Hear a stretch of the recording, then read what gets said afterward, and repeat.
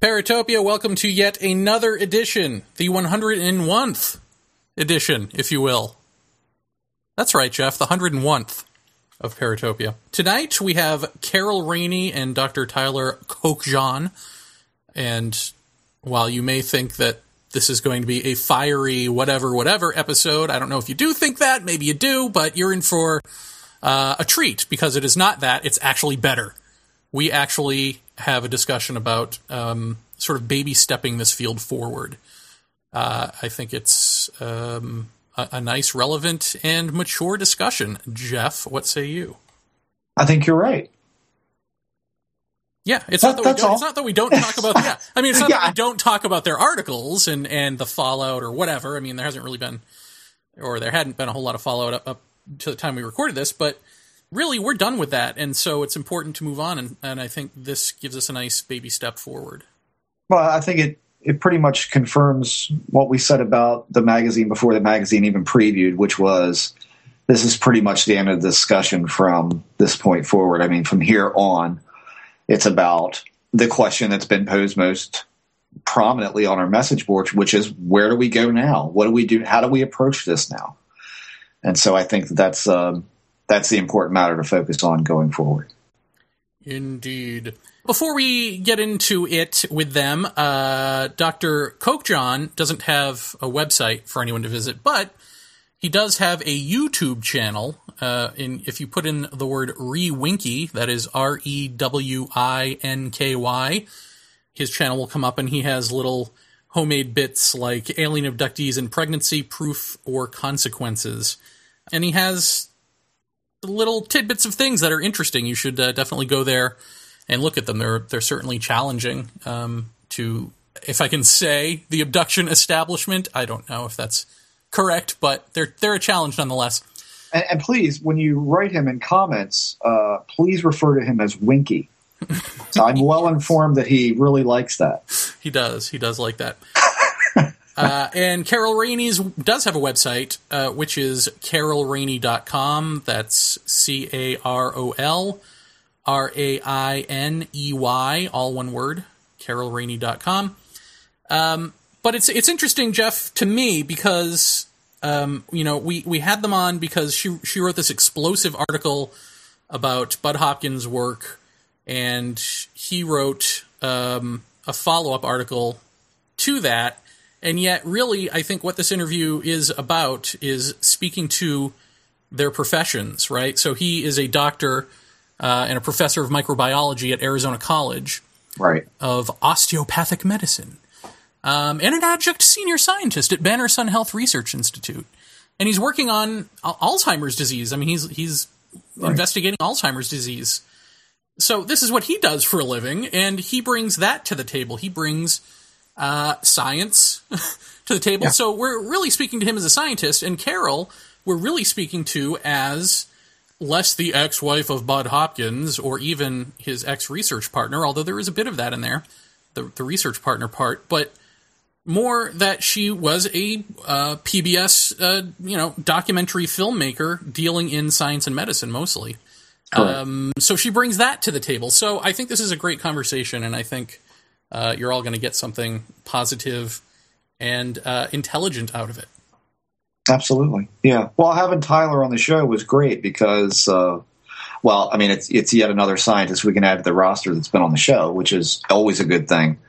But I think that he most accurately points out the flaws that ufology has run into. I mean, both in his article and in the show tonight, that more or less point out just what's wrong, and then what kind of uphill battle we're all going to face in order to do things in a more concise and committed way. So I think that's mainly one of his bigger points that he makes on the show. Without further ado, here are Carol Rainey and Dr. Tyler Kokjohn.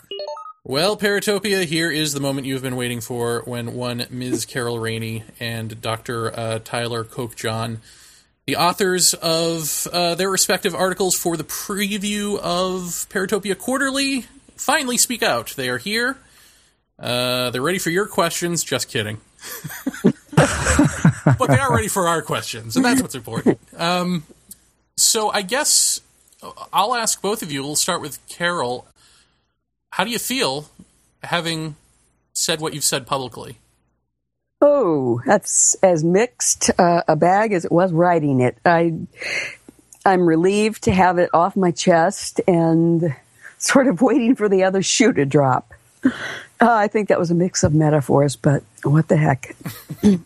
I'll edit it later. I'm the editor, you know. Tyler, what about you? Are there any consequences for speaking out in a publication such as ours for an academic? At the moment, everything is okay. I've given copies to 5 of my coworkers, 4 of whom are faculty members, and they were all very positive. I thought it was interesting. That is. And one person says he's going to be a subscriber, so you'll have to check it out. His name is Kim Cooper, and he's worked with me on a number of projects, and we have permission to use his name. Wow, so that's let great. me know if he actually subscribes.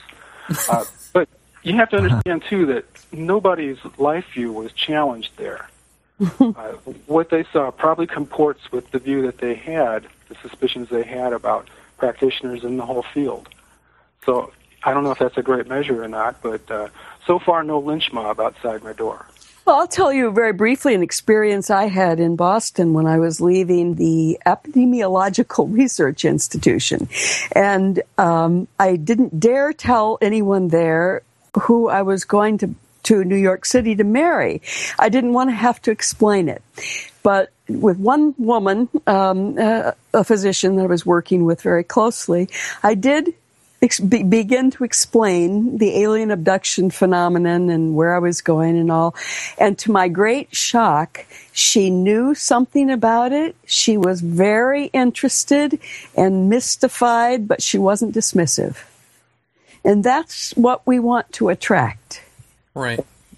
Yeah. There seems to be this concern out there since the article that somehow this will completely destroy abduction research and that it will fuel the debunkers and all of that. And I have several answers for that. My favorite one is that they didn't seem to care before because it gives them a foil to bounce off of and make money off of. Why should they care now? Don't you think debunkers should have been on this from the beginning if they were going to be? That may be one of my least favorite words in the entire world. Right. It's in the same way that Christians say an unsaved person. There are enormous judgments involved in using the term debunker. There is nothing wrong with healthy skepticism. It's there for a purpose. In the same way that we turn around and run when we're scared of something, the fight or flight mechanism. We have a skeptical gene that jumps in and says, wait a minute, is that true? Can that be true? We should ask those questions. Oh, yes. Absolutely ask those questions. But I think people are afraid that the career attack dogs will... Fundamentalist skeptics. Fundamentalist skeptics, sure. Right. Will use this. And I don't think they will, frankly. I think they probably want this to go away just like anyone else because it's bad for business. I could be completely wrong about that, but I just feel like, again, George Hansen had written the article on the Linda Cortilli case way back, 10 years ago now? I mean, a long time ago. Yes. And they certainly didn't latch onto that in any giant way. So why haven't they? Why has no one stepped forward to continually make the case that hypnosis is the wrong tool for this field? They've got all the information we've got, so the fact that they haven't done that, to me, says they don't want to. The other thing is you need to repeat your message. And the people that have been talking for a long time have had the floor for an awful long time. And their memes and their ideas have become dominant.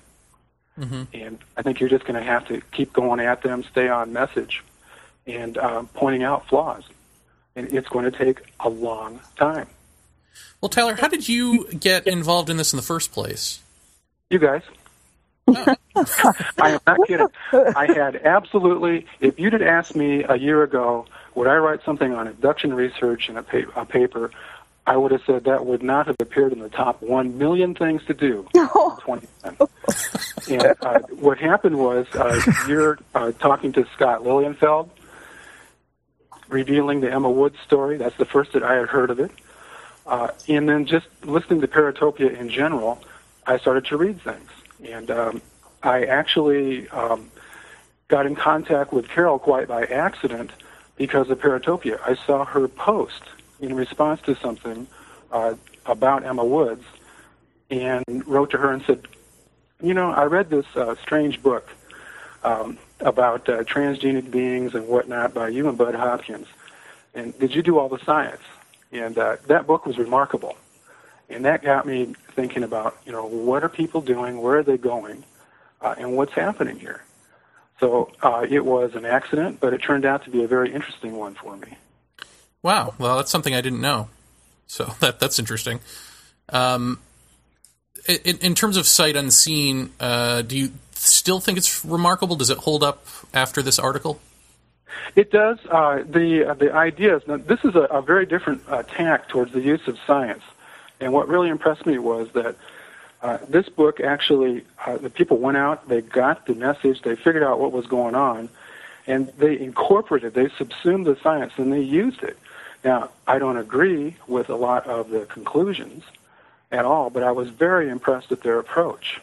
And that's what I told Carol. And it was a very, very interesting kind of new approach for me.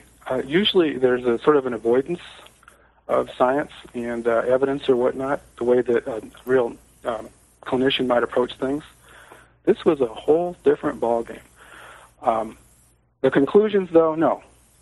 I'll just tell you the idea of a dispassionate scientific observer, forget that. We all have angles. We have thoughts and ideas. And if I had to bet, I'd tell you that Bud Hopkins and David Jacobs are wrong. And what I do is I challenge them, hey, you know what? Let's see some data. There's a way to corroborate this. Let's see it. Well, Jeff, do you want to comment on that? Because I know that you would come across in your emails something having to do with, was it God, I'm going to screw this up, so you'll have to tell me, a gynecologist that had said, hey, I want to look at your data on the missing pregnancies, and they said no? Well, yeah, I mean, Don Ecker had sent me, in the course of recording another program, Don Ecker and I had met, and he had spoken of a Dr. Richard Neal, who was interested in particular, the missing fetus syndrome, which became like the big topic within the alien abduction sphere for a while. And of course, Don, as research director of UFO Magazine, he knew Bud and David, and therefore referred Dr. Neal to them in the hopes of Dr. Neal being able to examine the medical files of these women who had experienced this. And all basically that Don had said in the email was that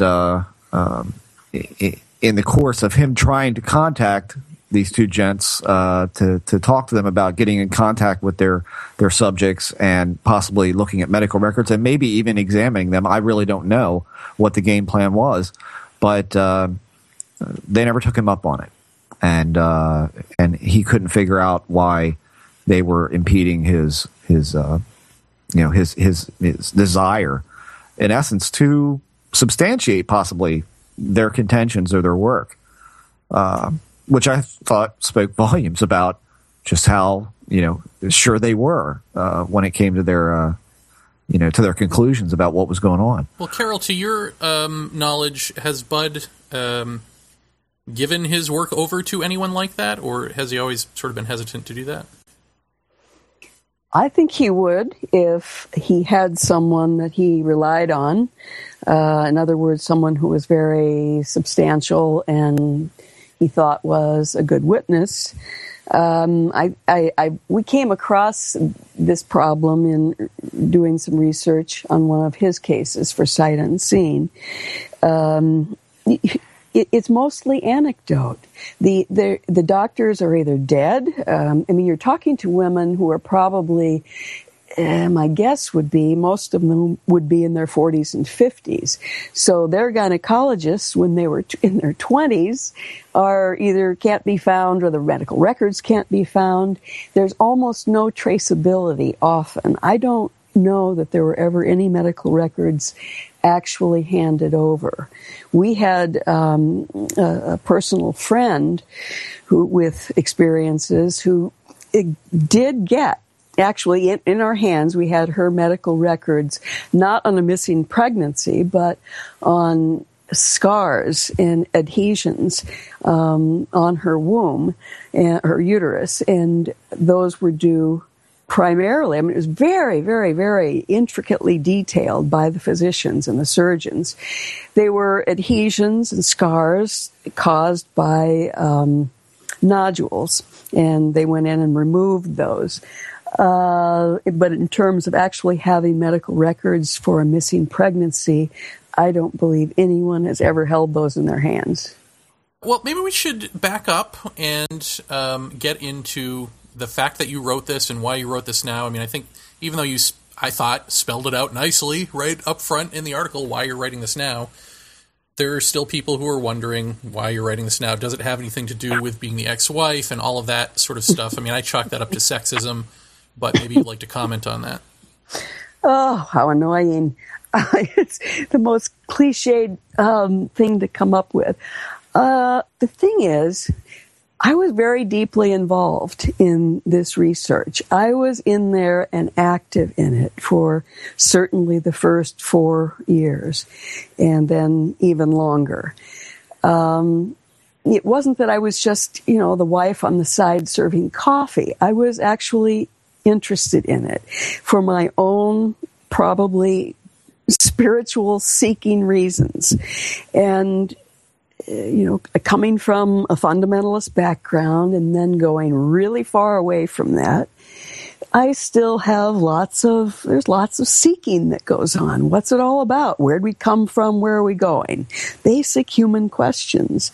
And when I got involved in this, I began to believe it was exactly what the closest people around me were telling me it was. Alien abduction, with the intent to take over the world. As we went further into the gathering of information, I began to be disillusioned by the way this research was being done. I would bring up the problem areas that I saw, the ones I mentioned in the article, and I would almost be shouted down. You really shouldn't be asking questions here. And that was so reminiscent of, my adolescence in asking questions. I thought, what is going on here? Is this a cult, or is this a totalitarian regime that we can't ask questions? So it was my time to ask questions, try to figure out for myself why I did what I did and why I was involved. And if I caused any harm, I want to say I'm sorry while I can. Well, let's see. The Jim Montalaro case, did that happen before or after you wrote Sight Unseen? I'm trying to think. I think that was happening while we were writing it. While I was writing my part, which took 2 years longer than Bud took. He's quite a pro at writing this stuff. He's very fast, and I'm not quite as fast, and I do a lot more research. So I took a lot longer, and I think this was going on, the Mortallaro thing was going on while I was still doing some writing. So was this unraveling for you in your mind, all of his research, essentially, as you were sort of finishing up Sight Unseen? Yeah, the actual uncomfortable part of it was it took 2.5 years for me to research and write it. And I would say in the last year, I was pretty thoroughly disillusioned with what the findings, what Bud and Dave Jacobs said the findings were, I no longer fully believed in. And it's really hard to write a book that you have to deliver that matches the chapter that came before when you're not sure you believe it. So I've been in a state of trying to get settled in my own mind what this is about. And first of all, I just want to say I in no way dismiss the experiences that people who came in the door have. They are having genuine experiences of some kind. And I still would love to understand what those are. Well, I'd like to ask either of you, were either of you familiar with hypnosis, sort of the downside of hypnosis, which seems to be everything? I mean, did you know that back then? And Tyler, have you known that? I mean, is that common knowledge outside of ufology? It is not common knowledge outside of ufology. And I think I'll just speak for myself. I knew very little, and I was quite shocked to hear some of the things that Scott Lilienfeld revealed, and I started to look for some more information. And that's where I'd say, you have a real problem here with this tool. And corroboration is essential, absolutely essential. So I would also like to say, before we go further, that I'm with Carol on the experience. Whatever abduction is, it's very mysterious, but there's a phenomenon there that I personally, and I think everybody, would like to understand. And if the hypotheses of some investigators don't pass muster, so be it. That's the way it goes in science. But the phenomenon still stands, and we need to get after that.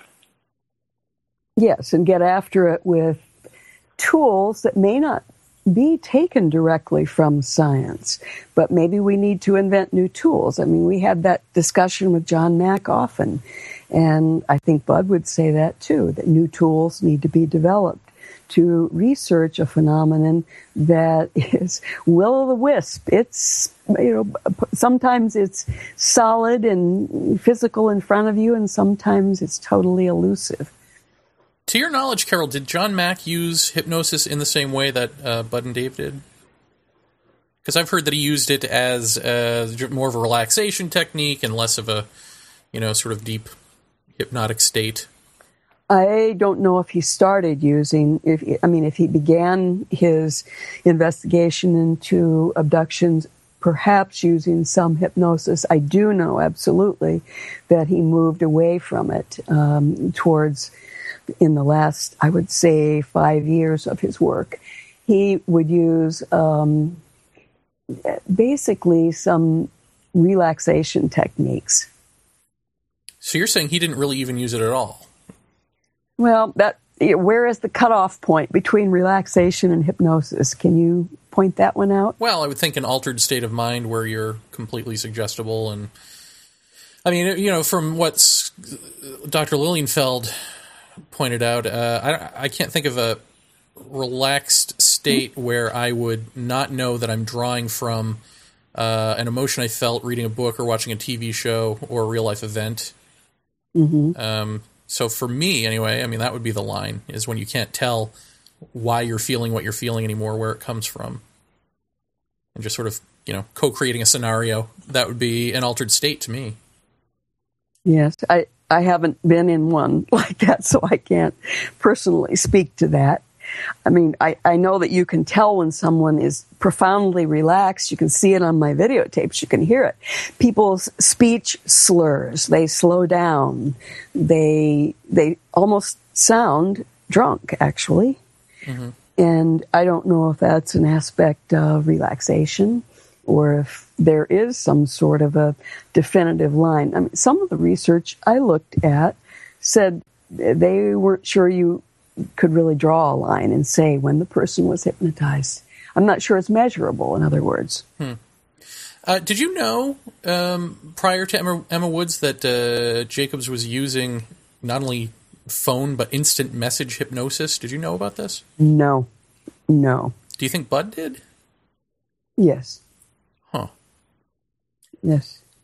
Why do you think Bud hasn't? It still seems as though, he's still defending him, right? Publicly, he went on Coast to Coast and said David Jacobs and I treat our clients the same way. So I'm just wondering, why do you think, do you think that there's some private conversation about you need to stop what you're doing between the two of them? Nope, I don't think so. They are best friends. They spend hours on the telephone together and talking about their cases, and they do share some, they do share some, what do we call them? We're calling them experiencers, abductees. Yeah, experiencers. Okay. They share some people back and forth. I know earlier they did. I don't know if they do now. But they reinforce each other's methods and ideas and view of what this phenomenon is. And I think there's a little bit of father-son stuff going on there. Mm-hmm. And Tyler, what do we do? What do we do with all this research and all of these conclusions? This seems to be people's problem. I mean, do we just go, well, there were no standards for there's no standards in the way that we treat human subjects. Hypnosis is bad. The research is bad. But yet, what do we do with the fact that the alien image that's out there, this is what this phenomena is going to stick regardless of the fact that what went into that image has been, I don't know, what are we calling it here if not debunked, has been dismantled. Yeah, I like that term. I mean, do you run into this in science where, well, you must, right? I mean, even just the crossover between, say, Newtonian physics and the new physics, where people who aren't educated in one still see the world in the way of the other, even though new findings show the world doesn't work that way and that sort of thing. You think that's comparable to this? I mean, do you think that this is, even though this has been dismantled, it's always going to be an uphill battle because we're stuck with this image that this thing has produced? The image is pretty unsavory, but the dismantling is critical. Okay, this is the first step. This is every day in science. This last week with my collaborators at Banner Sun Health, we're writing papers complaining about something that's going on in Alzheimer's disease research. And you didn't know there was a vaccine against Alzheimer's, did you? There is one. It's investigational. No, wait a minute. There's a vaccine against Alzheimer's? Yeah, it doesn't work. Yeah. It it's not authorized. Not only that, it doesn't work. It doesn't protect against dementia. It's had some biochemical successes, but it may have revealed a flaw in our thinking. But the thinking is very entrenched, and there are many vested interests. And I'm not criticizing scientists to say, okay, it's financial, but there are careers on the line. There's prestige threatened. Yes. And again, this is where the facts are not known, so we're swirling around. And, where there's no facts, there's plenty of opinions. But these battles, these dismantlings, this is the process. Nobody wants to be here. Nobody wants to be here. We wanted to be at the point where Elon and some other companies were making billions off these new vaccines. And that's not the way it worked out. So now we step back and say, what can we establish as the facts? Where can we go? And ever the optimist, I'd say that, you know what, we're not done yet. We don't know what the truth of the matter is with some of these allegations. Let's find out. And we'll go from there and just keep slugging somewhere, somehow. There's got to be a way to push this ahead a millimeter and then another one. But no, this is normal, situation normal. You put out a hypothesis, it doesn't work, then you get over yourself and you develop a new one. The difference is, in your field, though, Tyler, you have a cadre of researchers who are all working under similar principles, similar guidelines for getting knowledge. Yeah, good point. When they don't work out, people will do what you say. They will step back and fight a little bit and have all sorts of contrary articles that go out, but they're still using the same rules of the game. And they'll move forward in that way, building on this loss. What will happen in the field of ufology? Do you want my personal opinion? Yes. I think what will have to happen is a new generation of investigators, maybe that'll be people like Jeremy and Jeff, who say, let's try some other tools, and let's do this and that, and have a better rationale, sort of a stronger program, a slightly different tack. And the real difference is there's no place to publish like there is in my field. I have biochemical journals. People are doing this all on their own. And that's led to quite a wide mix of, quality. Yes. And right now, as I said in the article, the only way to ensure quality is to do exactly the kind of things that Paratopia is doing, and that is shining the light and letting the chips fall where they may. And there's very little alternative to that, unless you want misbuilding. Well, that's just the thing. I think people do. I mean, it seems like... Now, again, most of the sort of reaction to this has been really positive, at least behind the scenes. But when I, visit forums where they decide to sort of pile on, none of their criticisms make sense. And one of them is that, well, we've got it out for Jacobs and Hopkins. We've got it out for these guys. And it's like, no, we have it out for the bad research. We have it out for that they're hurting other human beings, and everyone seems to be trying to protect an ideology over humans. What do you... Yeah, go ahead. I'm sorry. They'll have to step back and try to realize what it is that's being done here. And a comfort zone's been violated. I think you're seeing the first steps that people have a picture. This is the way it is. It's the way that somebody said, and I'm comfortable with that, and I like that. And now you're threatening that. And that's why I say that was the difference with my colleagues. They got no dog in the fight. These other people are a lot more invested. It's going to take a while. Well, I would actually go further than that. They're more than invested. I think that there are a great many people in the alien abduction area, especially, who are way over into true belief and verging on the edge of religion. Yes. Yeah, that's exactly it. One of the things that I think I mentioned on the last show is that, we're not only going up against this notion of hypnosis, alien abduction, and the common scenario that's been put forth over decades now. You're also talking about, and Tyler, I'm going to assume this probably happens in science as well, is that, we're actually pulling out a cornerstone, because this isn't just about alien abduction in that scenario. It's about everything that's been built on top of that foundation that we're finding out is built on sand. And so the building is not stable to begin with. So it's not only going against the belief systems, like Carol said, and the commonality of the notion of, okay, here's what's going on, because we've got all this data compiled from hypnosis, but also everything that's been built upon that for years now. I mean, go out there, read the message boards. I mean, that's exactly what the problem is. That's a critical observation, and that for someone that was when I was a kid, was very interested in reading, and went through every book and magazine I could get my hands on in the 60s, and suddenly coming back now, as if I'd been in a time warp, because of the UFO field I had. So much is, in fact, revolving around the abduction phenomenon, which was completely taboo, as far as I could tell, even amongst the people writing the books way, way back when I was a kid. Right. And it's beyond cornerstone.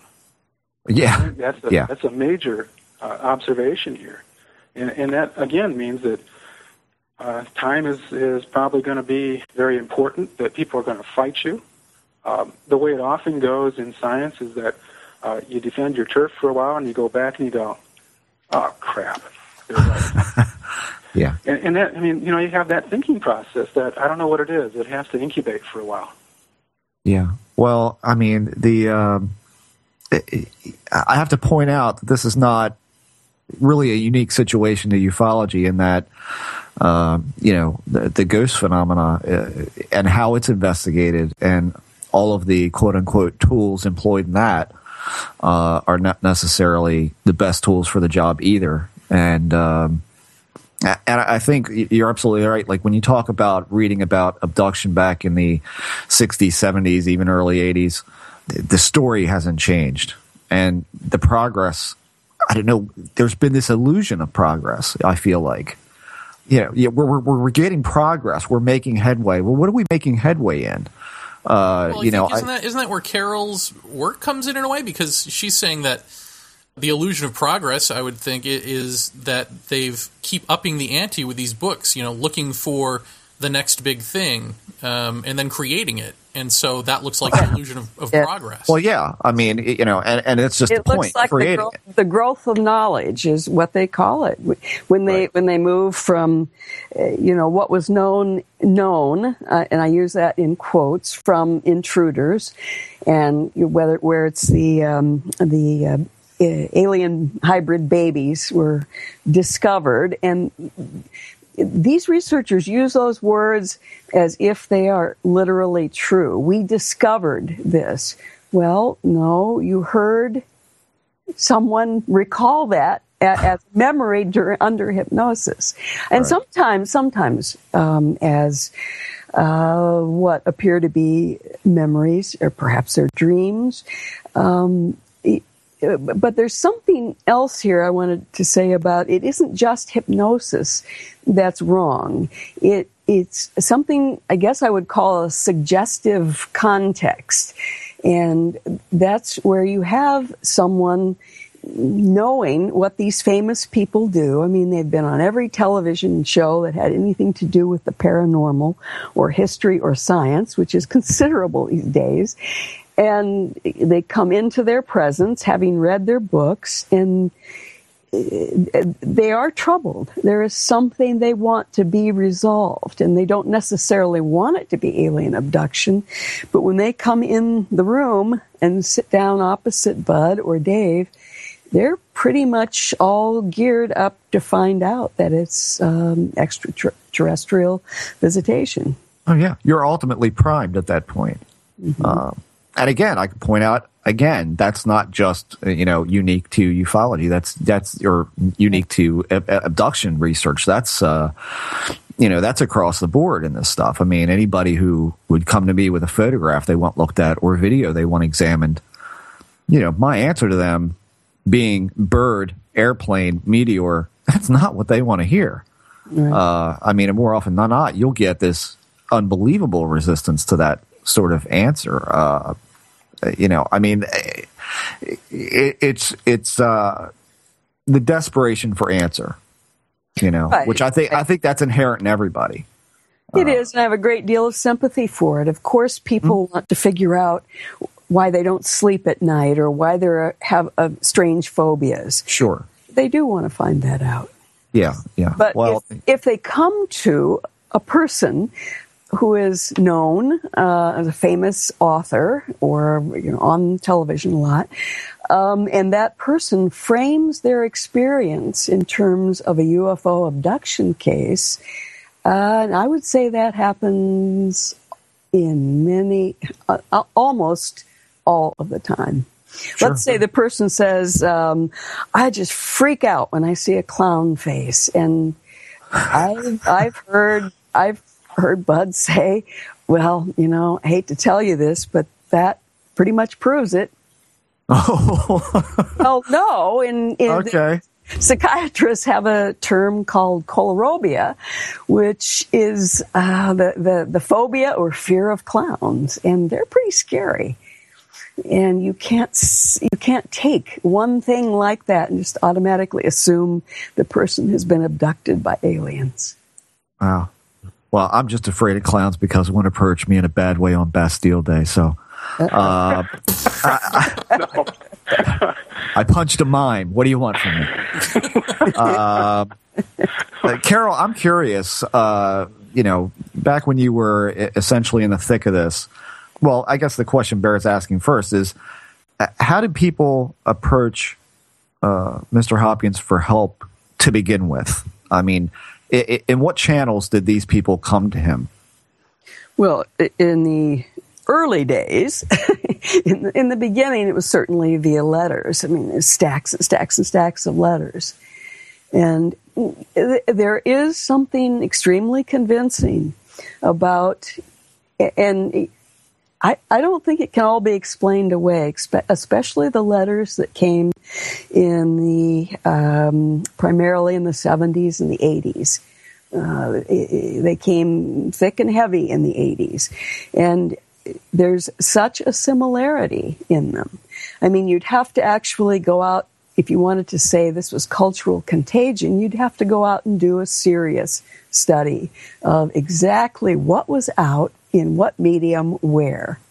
Was it the round spacecraft? Was it a big-eyed creature? And then try to match it up with what was being said in these letters. But each one is a very personal, fairly unique experience. But the elements that went along with their experience are not unique. There is an overlap, and that certainly is what convinced John Mack to be involved. Right. Opening unopened letters. And how do you explain that overlap time after time? Well, how much that you saw, I should say, how much of an experience did people actually recall outright before coming to have any kind of hypnosis done at all? And the letters will show you often quite a bit. Mm-hmm. They might point out a troubling piece they can't remember. They don't know what happened during this time and that time. Or they can't explain why they have a certain fear of a shadow in a certain place. They don't know why. But often, and here's where, if we had some data, that would be very helpful. Let's say somebody took the thousands of letters that are here in this house and began to, maybe someone has done that, I don't know. You can tell me if they have, but literally have a list of what the elements are in the letters, and what gender, what region of the country, what background the person was, and begin to build a database. That wouldn't be that hard with today's software. Right. Why do you think that Jacobs and Hopkins often say that you need to be hypnotized, or that people don't remember a lot outright? That's why they need to be hypnotized. They don't trust people who haven't been hypnotized, that sort of thing, if the letters don't reflect that. I don't think they say that, actually. I've heard them say that. Really? Yeah. I haven't heard Bud say he doesn't trust someone who hasn't been hypnotized. Yeah, maybe that's more Jacobs than Bud. Yeah. Bud is a little more careful to be understated than Jacobs, which is why Jacobs' case with Emma just shocked the pants off of me, and I don't feel I'm that shockable. Well, let me ask you the $10 million question that, I've been asking since I read your article. And I'm curious if you ever approached Bud with this question. How does he justify the use of a tool, which is predominantly a behavior modification tool used by psychology, with no formal training whatsoever? I asked him that on camera, and he said, doctors can make mistakes just like anyone else. Psychiatrists can make mistakes just like anyone else. And basically, a layperson can learn to be pretty good at hypnosis. I think he's good at it. He's very good at getting the person into that state and guiding them into recalling certain events. And in the process of the hypnosis itself, I think only indirectly does he lead. I think the leading happens in that suggestive context for Bud. What I heard in the Emma Woods case, and I wouldn't really have believed it if I hadn't heard it on tape, is the leading both pre-hypnosis and the leading while she was under hypnosis. At least in the sessions that I videotaped with Bud, there was not that much leading happening while the person was under hypnosis. I think leading happened in the interview before they went under hypnosis. So he didn't feel any sense of, I don't know, wrongness no. about not knowing the subtle nuances of what hypnosis does, its background, its pitfalls, its finer points. I mean, what did he do? No. Watch a goddamn videotape or something? I mean, clue me in here. No. How do you learn this? He worked with two different psychotherapists, Bob Naiman and Aphrodite Clamar, and a really strange woman, Rima Lebo. They're all psychiatrists, I believe all three of them are. And he observed them. They did all of the hypnosis with the people he brought to them in the beginning. The first, I don't even remember how many years, but it might have been 7, 8. I think people can. I mean, you know, I know how to make films, and I never took a film course. You can learn these things. Well, you can learn hypnosis, but you're not. You're not diddling with people's minds, though. Absolutely. You can learn hypnosis, but you can't. But you still need to know about the patient-client relationship. You know, all of that. Absolutely. Psych 101. Absolutely, and that's where I think both of our primary abduction researchers, they are lacking in those skills, and they're crucial for the safety of a subject. Doctor, I'm curious. You know, one of the things we keep hearing, I mean, we got this from the first Lilienfeld episode when he came on, and not only did we hear the line, well, does that mean we have to throw away all of the data that's been collected through hypnotic recall over all these years? To which my answer was, yeah. But also, you know, if this tool is gone, then what are we supposed to do? Besides talk to people about who recall this stuff outright, of which there are plenty. Let's make that clear. Actually, you're boring into a very important place to go, and that is precisely the folks that recall without too much prompting. That's an underexploited resource. And, one could go in, get after that, and build new databases, as Carol said. You know, get an idea of what the experience really entails from non-tainted sources as best you can find them. And then you could work backwards and say, hey, you know what? These folks that weren't hypnotized, we're getting a lot of commonalities here. Right. And maybe kind of go back and see if there is anything worth retaining. But you're right. This thing is so fouled that you really don't want to build on sand anymore. You're going to have to dig to a foundation. Well, let me just say, though, that I think the confounding factor here is the fact that the alien abduction and invasion scenario is just rampant in at least Western culture. Not nearly so much in non-Western culture, but I don't even know how it's possible to study this phenomenon anymore. It was back in the days of Betty and Barney Hill, perhaps, but even then, you know, it was on television, it was in the comic books, it was in newspapers, and I don't know how you get around that issue.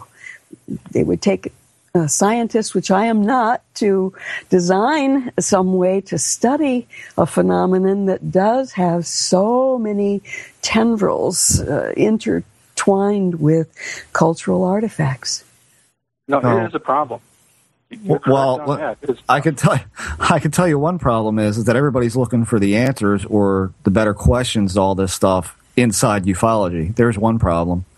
You know, rarely do people want to go outside of this field to consult anyone with who might not have a direct interest and maybe in a subject matter that, let's be honest, might not interest all of us all that much, but which, you know, you might find a thread to try and pull on. And I always thought that's how you made some kind of progress in this stuff, is to go away from it and find some tidbit of a clue and just pull on that and say, is there a connection here with this? And then go to the people who actually have a profession in this and are ultimately qualified, literate, and trained in their field, you know, to do that. And I think too many people inside ufology immediately say science equals debunker equals the enemy, you know, and that is a very big problem because I haven't met yet, at least on our show, anyone and we've gone routinely outside of ufology, that I would say this guy is clearly an enemy. This guy clearly just doesn't get it, or, we've had people who have refused to accept a paranormal stance on this stuff, absolutely. But I still think they've brought some value to the tone of the whole conversation. The problem, Tyler, is, this big groundwork is now set, and even though we see it as pulling out the cornerstone, this hasn't, percolated throughout the entire field yet. Once it does, what the reaction is going to be, who knows? Will it faction off into separate, little groups? I imagine it will. That's what it usually happens throughout all this stuff.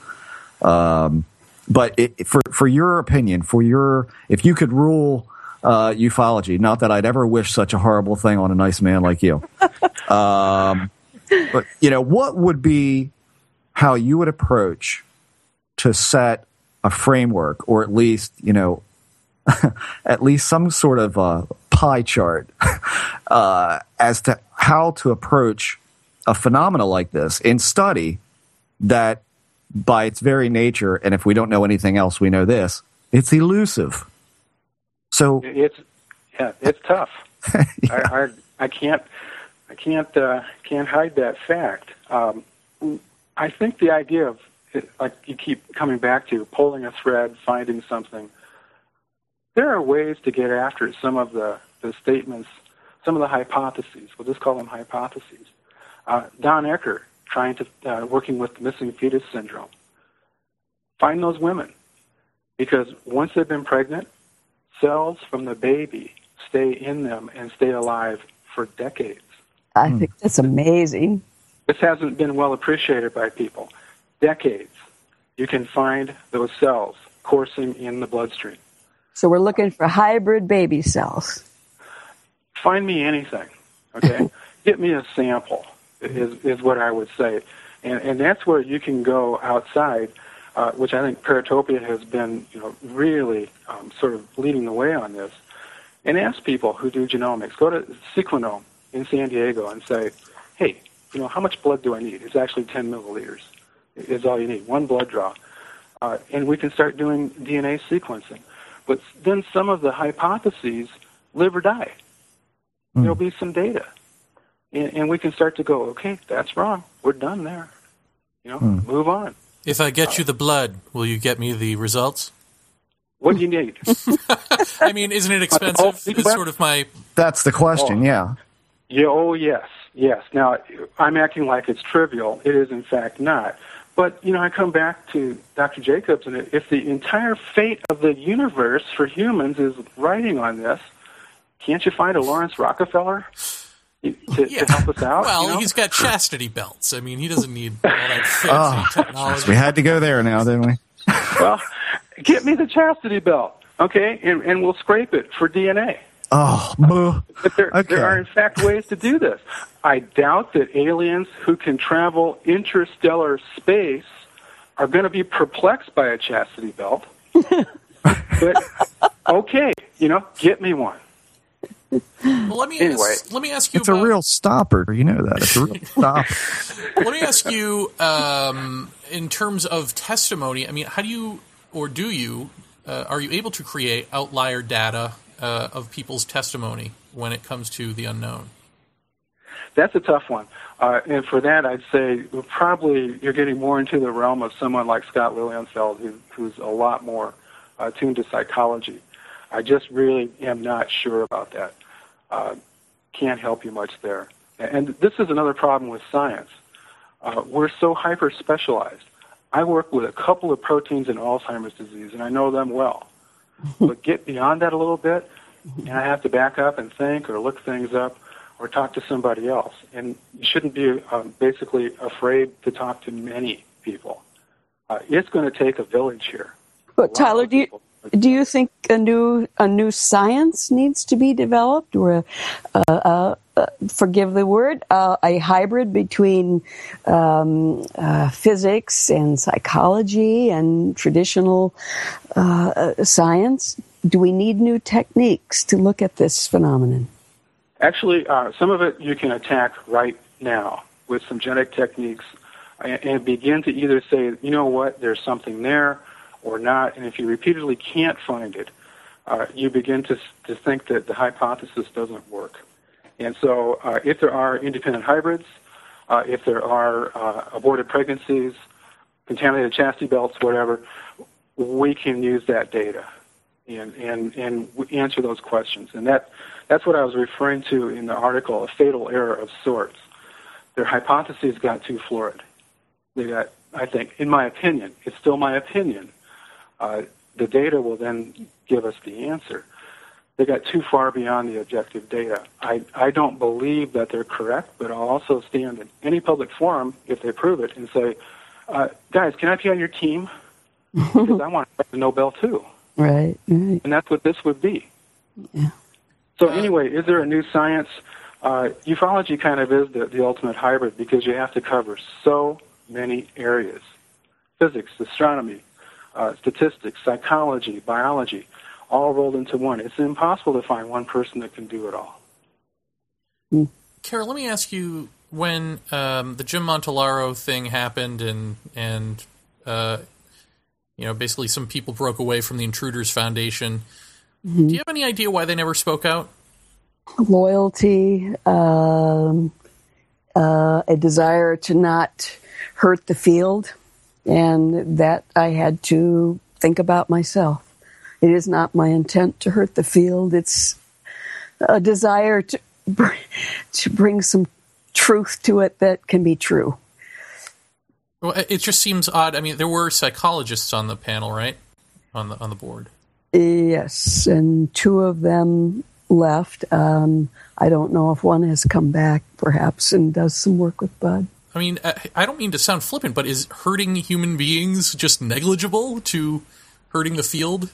Especially if you're a psychologist, I would think that would be like number one on your list, protect the people. That's why they left, and that's why they asked to have a group meeting where they could find out why there were no checks and balances here, and they needed input if their names were going to be used in the Intruders Foundation.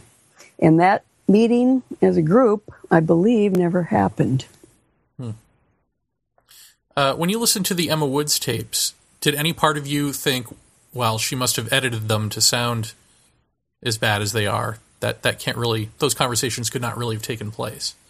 No, I don't. And I've edited miles of video and audio tape in my life. And what she's done is she's faded between sections. She may well have, because, as Tyler and I have often said to each other, we do only know mainly one side of the story, which is Emma's. And we have to keep that in mind. We haven't heard every jot and tittle of those tapes. We don't know what she eliminated about herself, perhaps.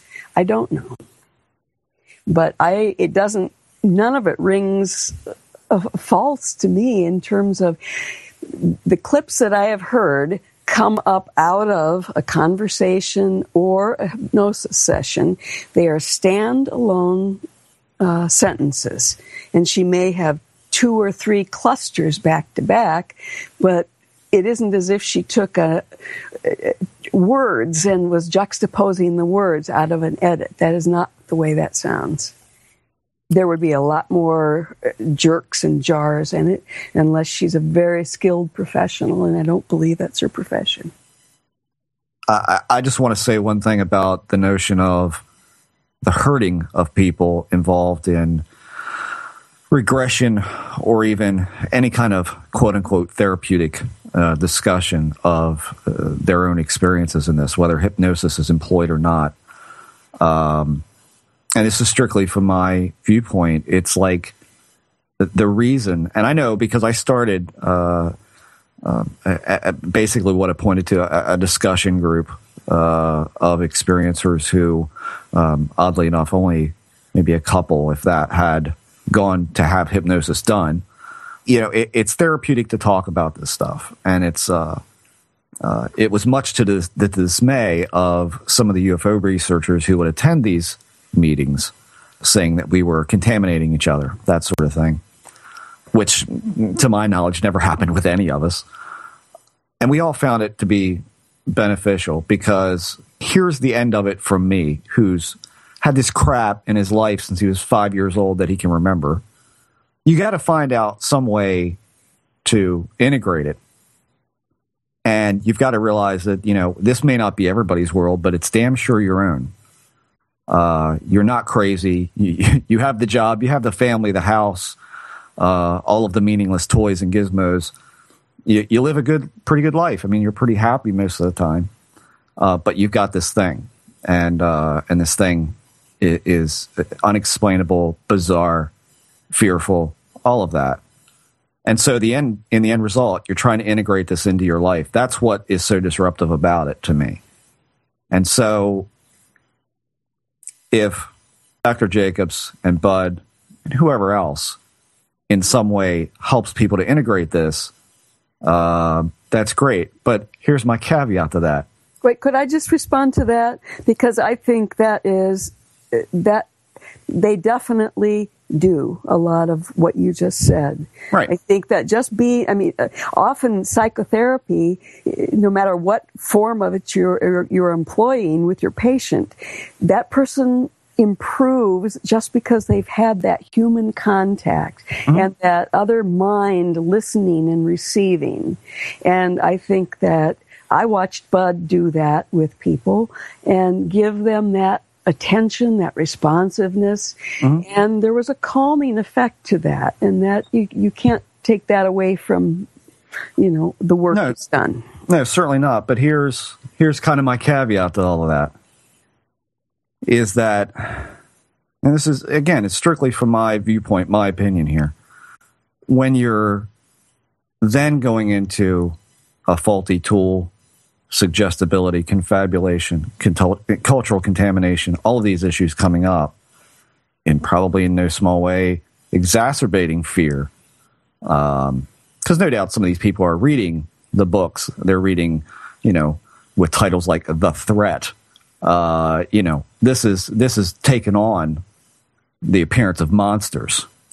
And so it's one thing to me to help people integrate this, but it's another thing to effectively, somehow suggest material that's inherently fearful and then help them integrate that in. Yes. When perhaps there might not have been the need for integration at all. Yes. Is the point. That's what I find to be the harmful part of this, is that we don't know. Let's be honest about this, that hypnosis is an indeterminable in its usefulness, because we cannot separate confabulation from what might have happened, or the mix of the two. This could be as finely woven as a Longenberger basket. I mean, this could be that tightly woven to where fact and confabulation mesh so tightly together, yes, that you can't tell. And therefore, what are we helping to integrate? And see, here's the second half of the problem. And Tyler mentioned the resistance. Here's where this resistance is going to really be a problem, as I see it with all of this. The people who have undergone regression of any type, as Dr. Lilienfeld told us, those memories are now equally as powerful, if not more powerful, than actual recall. Yes. Conscious recall. And so you've got people who are not delusional, who are not out of their minds, but have a memory that is every bit as real as you and I eating breakfast this morning. Let's try to convince them that's a problem. Yeah. I don't think you can let go of that. I think that's going to take a lot of work to make someone understand that what you think happened that feels so incredibly real to you probably didn't take place. Yes. That's a tough nut to crack right there. Right. And I believe the brain waves of a person who is falsely remembering a trauma. And I'm not even talking about alien abduction here, but these would be traumatic events that had happened, whether it was sexual abuse or a war wound, that the brain waves can be measured for a false memory to be exactly the same for a true event. Mm-hmm. Yeah. I mean, because it's, I go back to the Seinfeld episode, it's not a lie, Jerry, if you believe it. I mean, and that's the part where, I mean, people talk about the polygraph and, all that's been exposed about the polygraph as of late. We know that's probably not a reliable tool either. And so I'm curious, Tyler, when you're a scientist.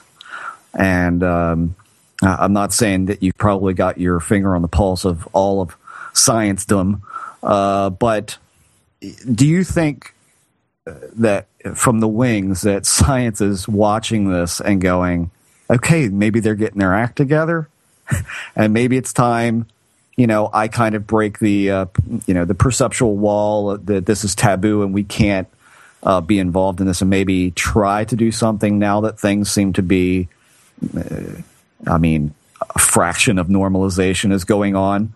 Do you think that sort of thing could happen? Yes, and it'll happen one investigator at a time. And it'll be somebody, you or Jeremy, saying, hey, can you help us with this? We've seen these observations. This is what's going on. But is science as a whole paying attention? Not in the least. Mm-hmm. Not in the least. There's no money in it. Okay, I hate to be so crass, mm-hmm. but there are no funding organizations unless you're going to do this as a psychological study. Mm-hmm. It is so much more lucrative, professionally and basically monetarily, for me to study things like Alzheimer's disease, where I can have grants and publications and data that comes so much more easily. This is almost an impossible problem, and that alone gives one pause. For a young assistant professor, death. This particular field is death.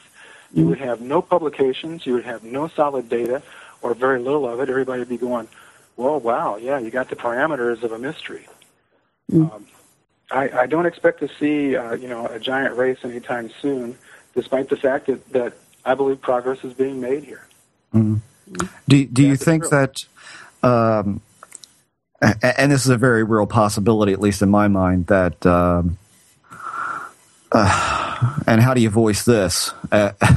Somebody, who's been in this as long as I have. I mean, I've said this before, so I guess it's no big surprise to anybody, but what happens when maybe we come to some sort of realization that there is a definite non-physicality to what's going on, but yet still being some sort of external driver to all that?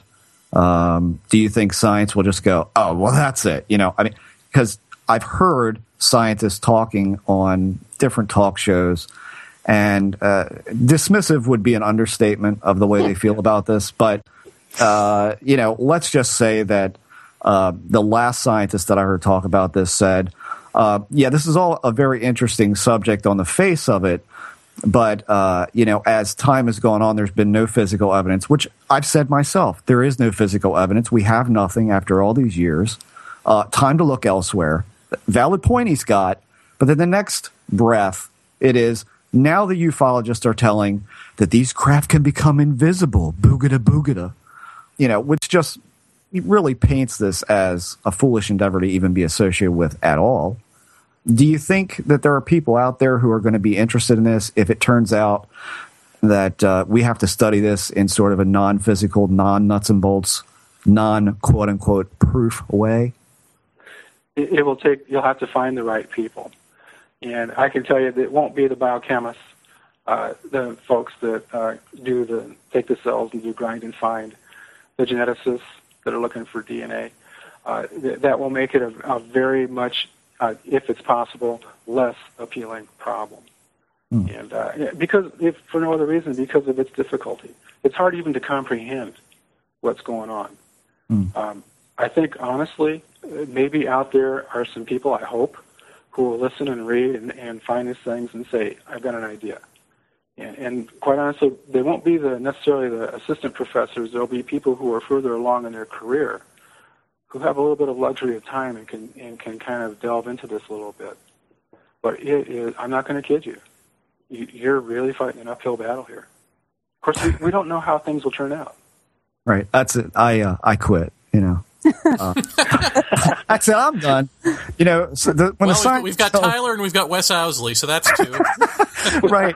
Right. Well, I mean, what I do find interesting is that there are people out there, that we've had on this show, and people like David Roundtree, who, he's predominantly a ghost investigator. And we've all seen ghost hunters. I mean, how many times are we going to watch these people go into a house, listen for noises, set up some cameras, and record unintelligible voices most of the time before we go, okay, we get it. There's something going on. Now what? I mean, this is basically the same rerun every week. And David's really taken a scientific turn to this and saying, there are aspects of what surrounds this that we can actually measure. And we are getting readings that are consistent with activity we cannot explain. Would you think that ufology would have to, approach something in that kind of way? That let's forget, again, taking the Hansenism here, and George is my mentor these days. Let's stop looking at the nut and bolt of the phenomena, but start looking at what surrounds it and trying to measure that aspect of it. Do you think science would be even interested in that? Wait. There have been people who have done that. Ted Phillips, Dick Hall, among others. Yeah, but again, Carol, that kind of stuff doesn't... I mean, when you're talking about Ted Phillips, he does great work. But when you look at that, can you actually say any of that could apply to what the enigmatic other is? And I don't think any amount of physical evidence, burned grass, broken tree limbs, it says something happened. Right. But I don't think that any of those things you could conclusively say, this is the other. That's the problem that I'm trying to get at with all of this. And that's where you keep hitting this wall. It's like, yes, these things have been documented, and it's great work. But even Ted came on this program and said, my thought pattern in how I view this has changed dramatically over one case. Yeah. One case. What happened? Marley Woods happened, which is one of the most baffling, bizarre cases that you'll ever hear about. I mean, you can go read about it on his website. It involves all sorts of weird perceptual things, in addition to interaction with not only the environment, the ground, the trees, etc., but also animals being turned to puree in 3 seconds, that sort of thing. And none of this seems to be leaving actual pieces of itself around. And when it does, and when there is some kind of material that can be analyzed, it's baffling in its weirdness. And so does that point to the other? No, but it certainly points that there's a lot of the nature of perception involved and not so much a nuts and bolts direction to this. So if Ted can get his mind blown by something like that, then I'm inclined to think that the scientific community could look and say, look what's surrounding these people who experience this weird stuff. And look at the measurements they're getting. Don't you find that intriguing? Shouldn't we want to know more about that? I mean, that'd be the question I would ask science. Would you be interested in that? Well, definitely. Go ahead, Carol. I just wanted to, I brought up an email I wanted to respond to. Wouldn't you want to know? Ray Fowler's response to me about that is, perhaps it's best not to know. What little we think we know can be frustrating and disturbing enough. One goes over and over these experiences forever, trying to make sense of them, but only ending up with speculation as strange as the phenomenon. Yeah. I mean, it's and how the hell do we know that that's not the whole point? the mental exercise. Do some push-ups, people. Wait, Tyler, you said you would be interested in that. Yeah, Ted Phillips is the kind of guy that would draw me in, has drawn me in. And I've actually communicated with him. And I think, again, this is the sort of place that maybe, he's got the cameras out there. I think he's trying to get a spectrum from some of the little objects that come around. But when you listen to Ted, as I did on your show, and then I've kind of followed his travels through the podcast world, this is a guy that makes a lot of sense.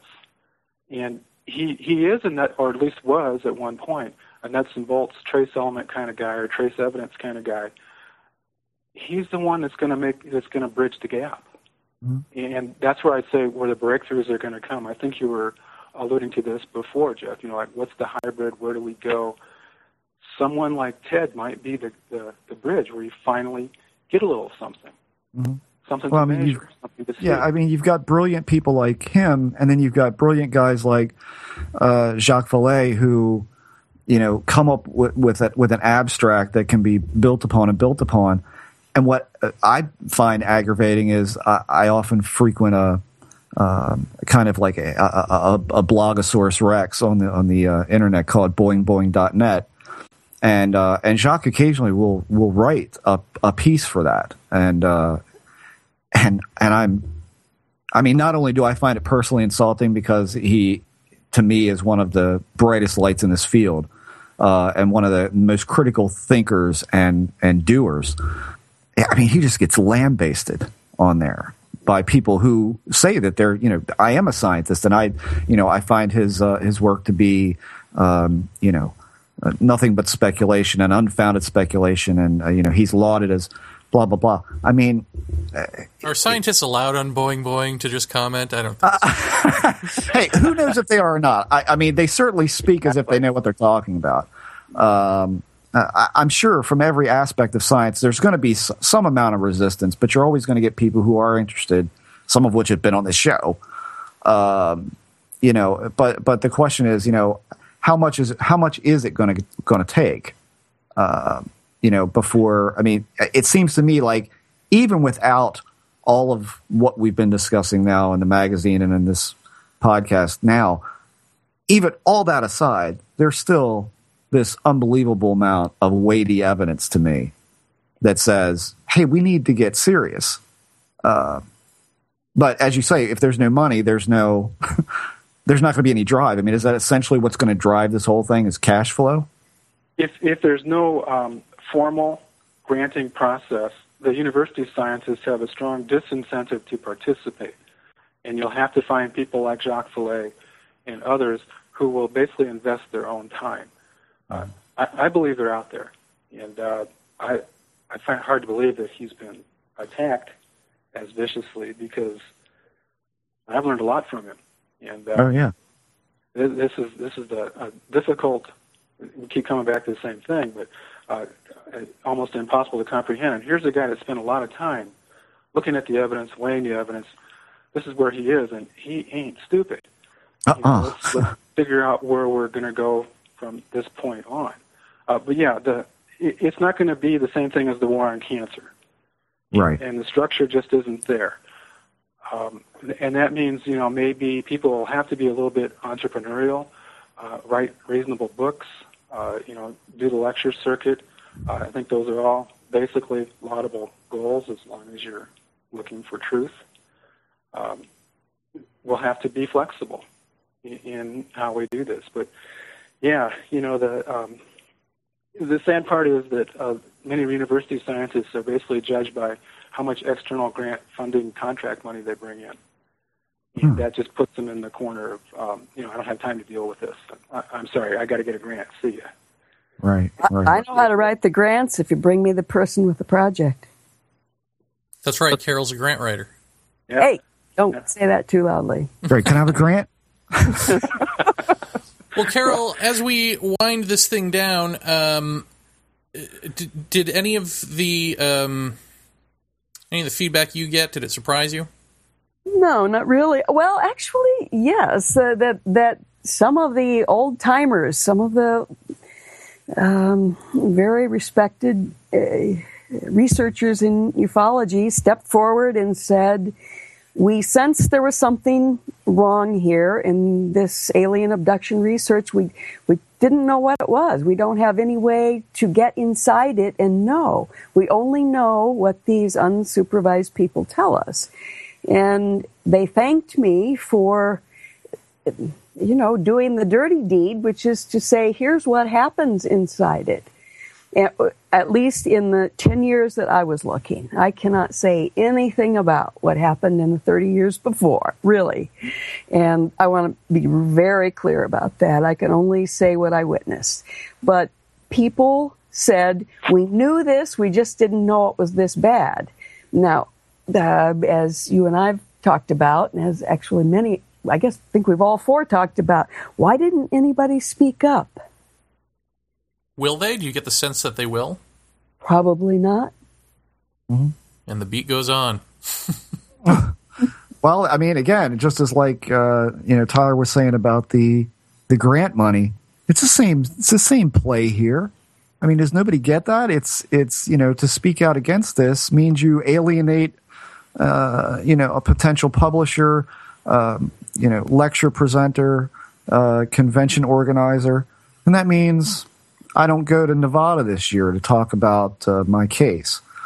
I mean, it's the same kind of thing. I mean, unfortunately, that is, to me, and Carol, I said this to you in a private email, that to me is one of the biggest driving forces in this, is being off the grid. And, hey, if I don't have to work for a living and you can talk about UFOs and study this and travel to different states studying cases, I mean, who wouldn't want to do that? Right. Who wouldn't want to do that? So, unfortunately, I think that's going to be the biggest problem, is that nobody wants to rock the boat because nobody wants to be out of the clique. Right. So I guess my last question for you is, are you done? Are you, because I think you had privately joked with me, I don't know how joking it was, that someone had written, well, welcome to hell, meaning now we're going to really be in the shit. And you had said, well, who says I'm staying? So are you going to let it rest here, or are you sticking around in this ufological mess for any other reason? I would like to extend the conversation outside of ufology. I mean, and anyone who's interested in UFOs, I think will find it interesting, but I would like to open the issue of what this quest is. I would like to open it up to the mainstream audience. And I do have a couple of different ways to do that in two different mediums. Oh, great. Mm-hmm. And Tyler, what can we expect out of you for Paratopia Volume 2? It kind of depends on what... Oh, wait a minute, really? I was expecting to go to hell, but all right, awesome. Go on. So, I don't have any plans at the moment. I react, I guess is the... Tyler, we won't be satisfied until your professional career is squarely in the toilet bowl. Well, I hate to tell you this, but there's no way you guys can manage anything worse than what I've already done. So, okay? It's not a problem. It's already tanked. Nah. And I'm just, I enjoy the hell out of myself doing the science that I do.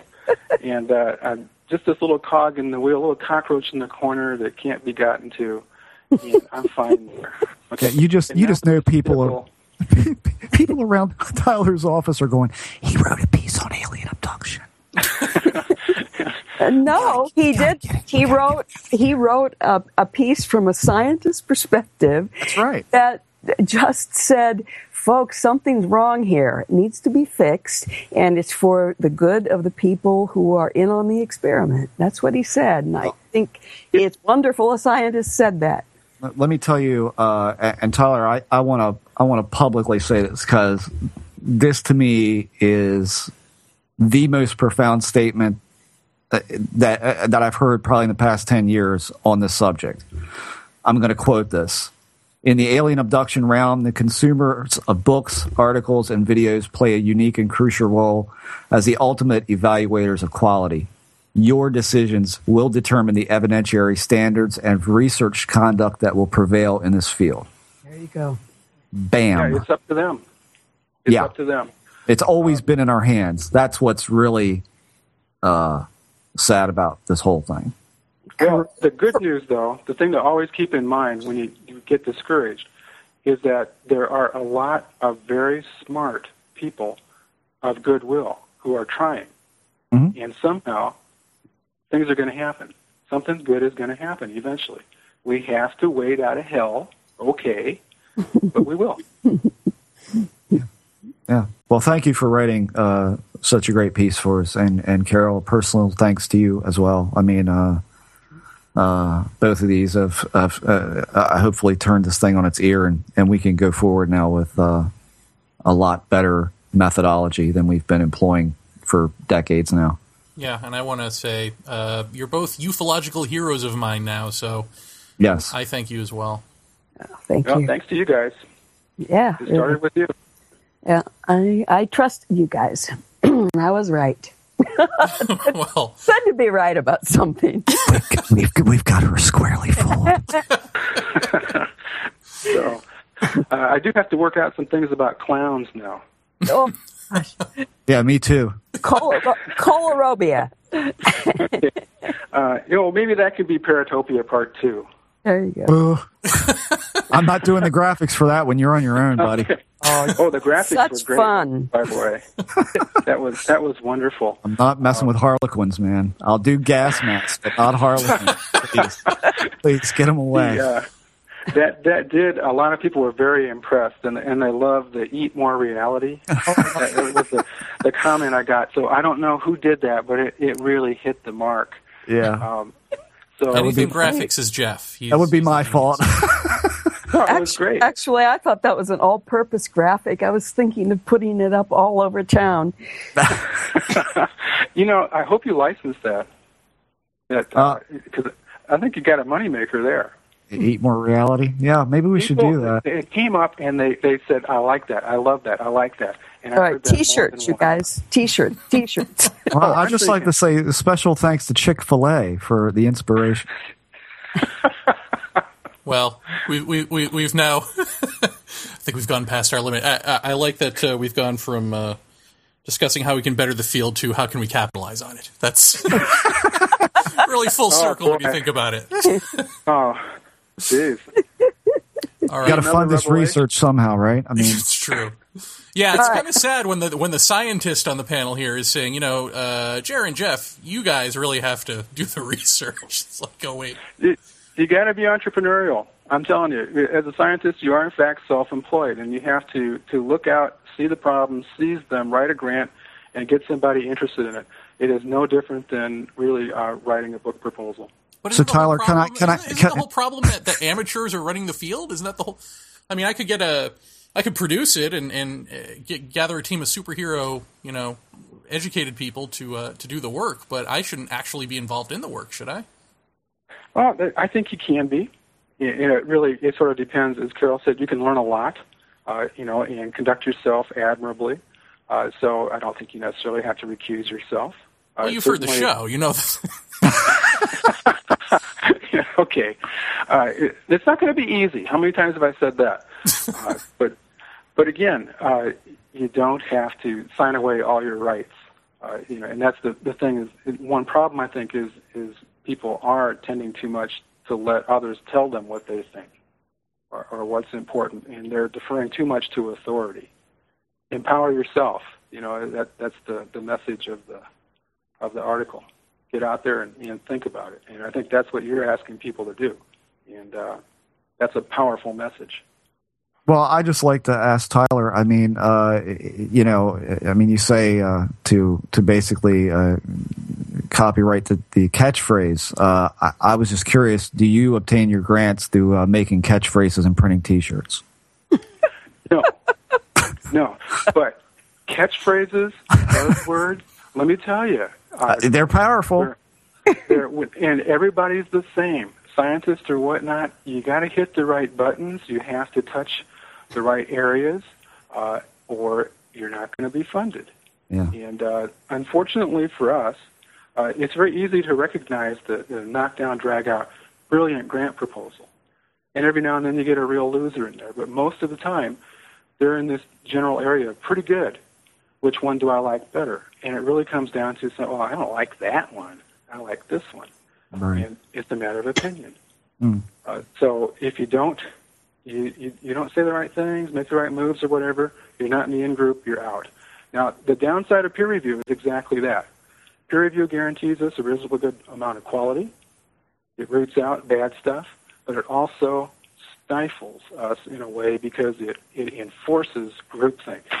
And as a scientist, I have to look over my shoulder to see where the peers are all the time because I cannot get too far away from them. So there's no easy way here, okay, and there's no perfection.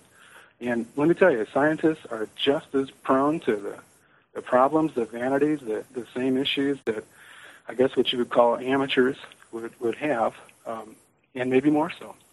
Do you see that same sort of, dynamic of, God, I've put so much work into this that I've got my head so far down this particular hole of research that, just like an artist, I have to back up to look at what I'm doing to make sure I'm getting a certain detail right rather than being right up on the canvas. Do you run into the same sort of thing like we see in ufology, which is someone is so far down the rabbit hole with a theory and then someone pulls the rug out and goes, hey, wait a minute, Jeff, this doesn't jive with this. That, in turn, Jeff goes, oh, well, whatever to that. I got to keep going this way. Do you encounter that same sort of thing in scientific circles? Do scientists even do that? Yeah, absolutely. Absolutely. There's prestige on the line. There with the right now we call it the amyloid hypothesis for Alzheimer's disease. Some really brilliant people worked out how amyloid was made and what it does, and it's very reasonable to look at it as a central thing in Alzheimer's disease. But when we eliminated the target that they said was causing the problems, people still stayed demented. So what are we doing now? Well, we're building, we're embroidering on the edges. We're coming up with, well, no, see, that's not it. It's really these smaller molecules of amyloid that are soluble. We're in a pickle, and we don't know where to go. And there is a reluctance to let go. One of my mentors told me a long time ago that sometimes for things to change, some really big names have to retire. Wow, if that doesn't sound familiar. Yeah. Oh, that seems to be the answer then. And on that note, let's call her quits, kids. Carol Rainey, thank you again. Thank you very much for trusting us and for your bravery and speaking out. No, thank you, Jeremy and Jeff and Tyler. Yeah, and Tyler, of course, thank you as well for speaking out in our humble little first e-zine. I think it's fantastic, and what an amazing 1-2 punch you two made. Within 12 hours of its release, I think we all saw the tidal wave behind the scenes of people going, what? Yeah. In a good way. So I thank you for being perhaps the most constructive thing to come along in ufology in years. Oh, thanks a lot. Thank you for letting me participate and for the good work you're doing, both you and Jeff and Carol, too. And now my 2 dogs and my 1 cat are all standing here looking at me. We're leaving. All right. Those aren't your pets, Carol. We need to get you under hypnosis as soon as possible. They're all screen memories. Now what do I do? Thank you and good night. Hi, this is Ted Phillips, and you're listening to Paratopia.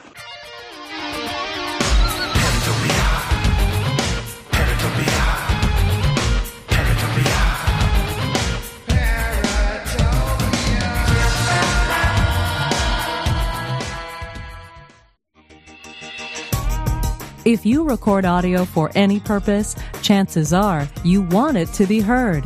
You want to attract the largest audience possible who can hear your message. That's where we come in. We're CyberEars.com, a revolutionary internet service that will host your audio files and help you promote and track its popularity. Considering hosting a podcast to the world? We have all the automated tools to make the process as simple and easy as it can be. No technical mumbo-jumbo to work out. CyberEars.com does all the work for you. You record it, we take care of the rest. So don't delay. Go to CyberEars.com today and register for a free trial account. Upload your audio files and get heard. With CyberEars.com, it's your audio on your terms. So the Jeff. So the Jer. Was that everything I billed it to be in the beginning of this show? Oh, we don't overstate on Paratopia. And more. I went back and listened to Dr. Lilienfeld's episode today. Mm-hmm. And, he talks about peer review in much the same way. It's uncomfortable, it's hurtful, et cetera, but it's necessary. And it seems like such a basic place to start, peer review. And yet I know that when I first was all wide-eyed and bushy-tailed in this field and started saying, what about peer review, everyone? Everyone said no. Right. So how do we even get something like that started? Well, here's what was interesting about the Lilienfeld episode also, and I don't know if I caught this the first time around.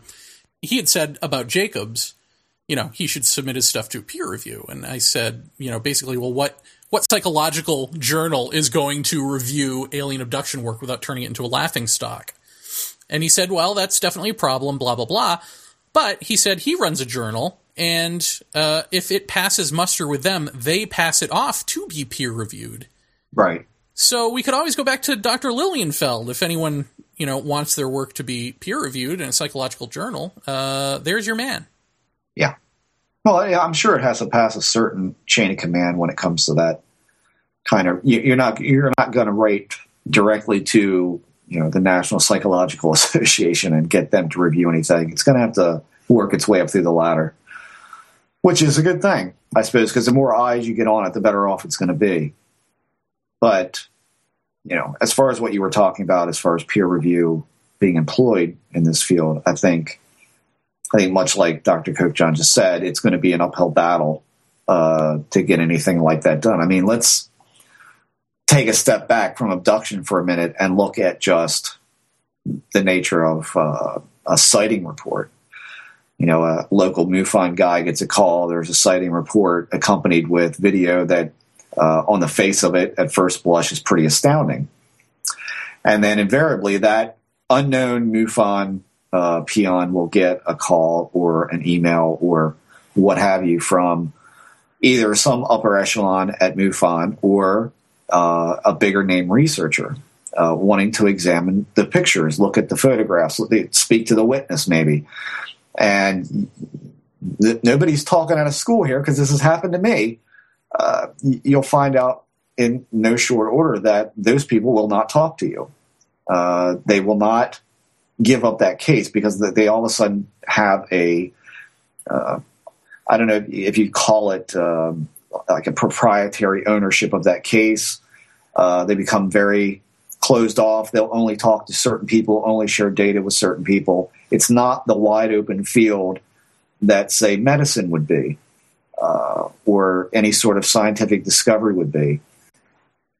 I'm sure that when you go to the abduction cases, I'm more than sure, in fact, that there are researchers out there who find someone who has direct recall experiences, and they're told right off the bat, either A, you need hypnosis, or B, I just want you dealing with me, because there are other unscrupulous people out there who will not lead you down the correct path to help or to resolution or to integration.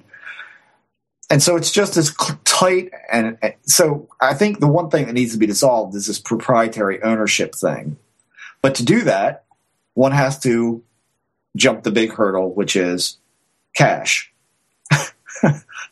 And I mean, well, there's a bigger hurdle first off before you even get to all of that. I mean, you had asked the good doctor about, whether science was paying more attention. Hey, these kids are getting their act together. And he said, right.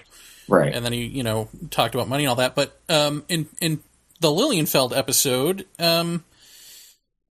he said a couple of things. He said one thing, he definitely made the difference between academic psychologists and practitioners. So that when we were talking about hypnosis, he said, well, academics will say that hypnosis for memory retrieval, it'll be unanimously bad idea. Right. Practitioners, there will be a little more not sure. And it sounds like, from what he was saying in the conversation, that, of course, the academics are up on the academia. They're the ones doing the experiments, and they're the ones that are reading all of the appropriate updated journals and all of that, and practitioners are less likely to be involved in that and upgrading their data, basically. So you couple that with, I was just thinking as I was listening to it, the fact that here's a man who knows all this stuff about psychology. He knows all about delusions. He knows about how the mind works to the extent that one can, et cetera, et cetera. So you take a person who knows all about human psychology and knows what the brain is capable of in ways that we are not educated to know, and you put before him non-peer-reviewed books, that contain bad research. How naive of us to even think that someone like that is going to go, yeah, I'm open to this. What is in it for him to even consider it beyond the money? Beyond it, before you even get to how do we fund this, let's get to how do you even approach this in a way that makes sense to that clique of people, that there's something there beyond human psychology and bad research. Well, I don't know that you do. So all of that is also, can I just say part two of that is, so for the people who are saying, as I've seen a little bit of weariness out there about, well, with these articles now, where, if we destroy these works, then, skeptics in the outside world, they're just going to poo-poo all of this.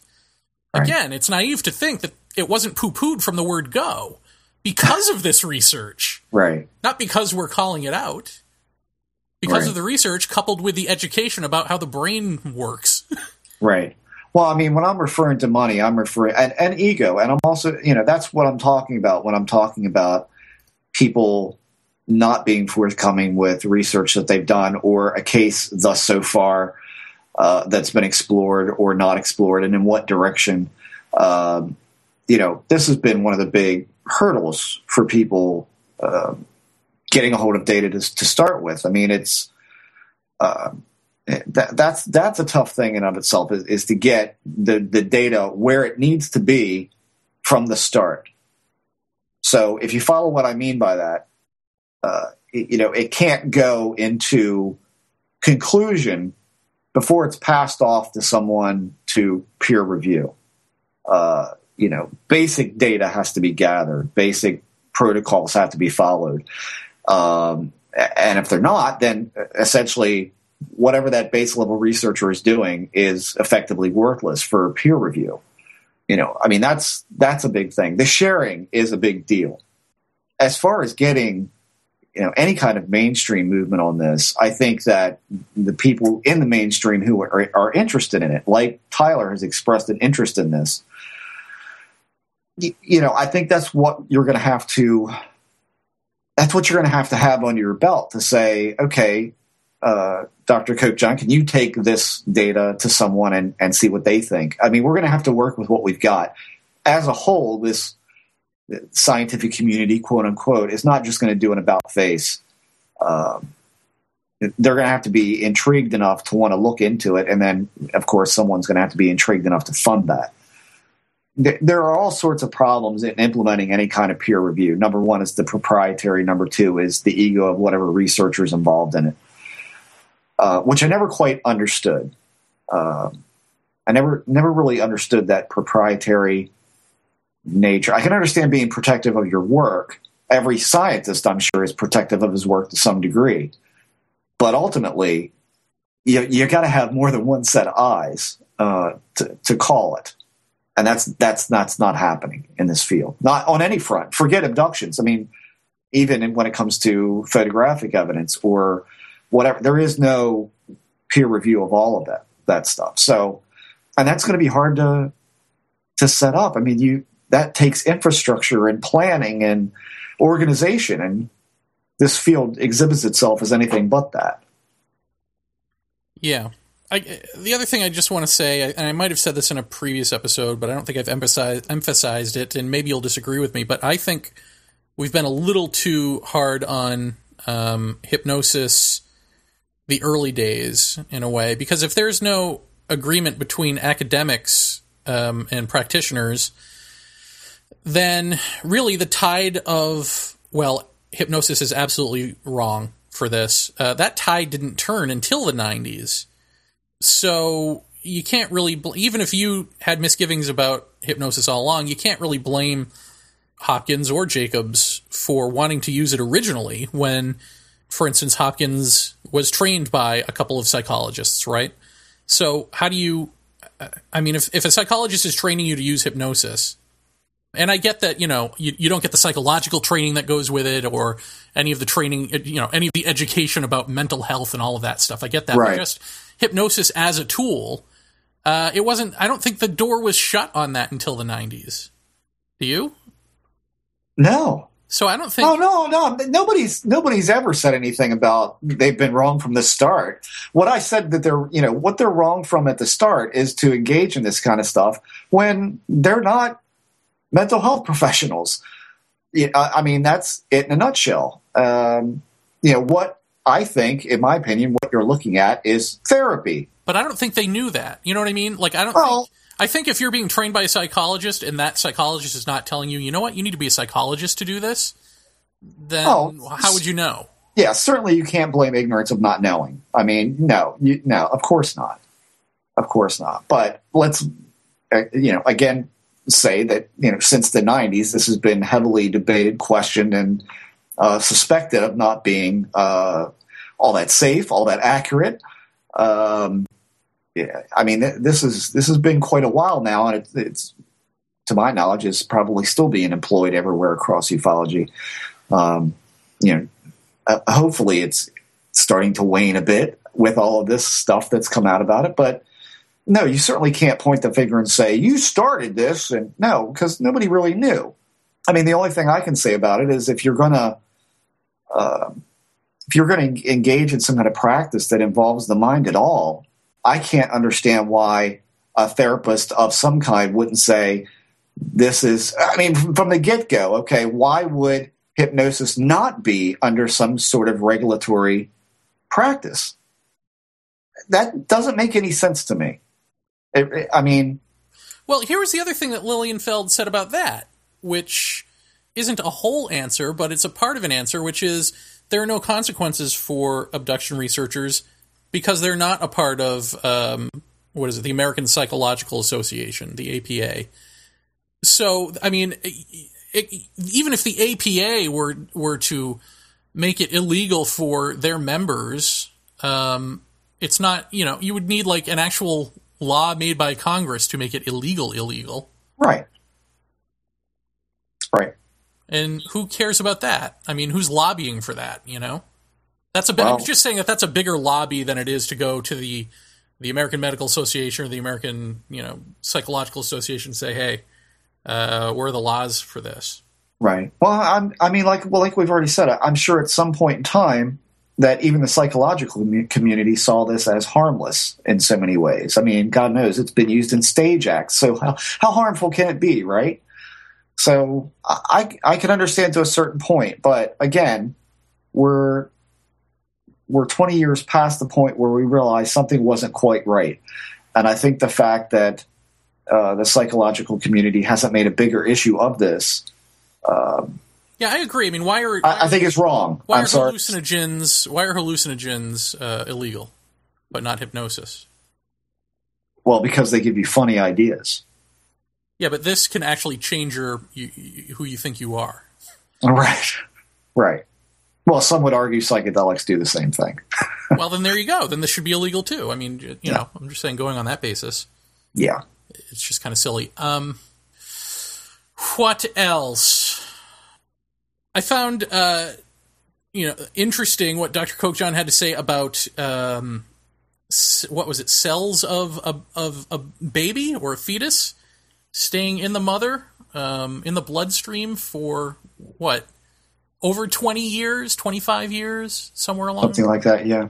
I mean, so why not get someone like a Kim Carlsberg who says she's a puppy mill for aliens, get a milliliter of her blood and give it to him and see what happens. I mean, would I wonder if abductees would even at that point step up to the plate, or if they would shy away because this could disprove what they believe themselves to be. Well, that's the $10 million question.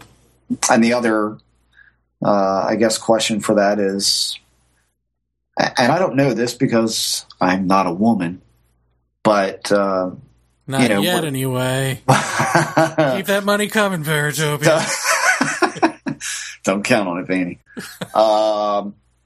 The other half of it is how many pregnancies that aren't acknowledged by a doctor, but of course, the home pregnancy test has gotten to the point where these days it's as accurate as the doctor's test. I just saw a commercial for one last night, 99.9% accurate.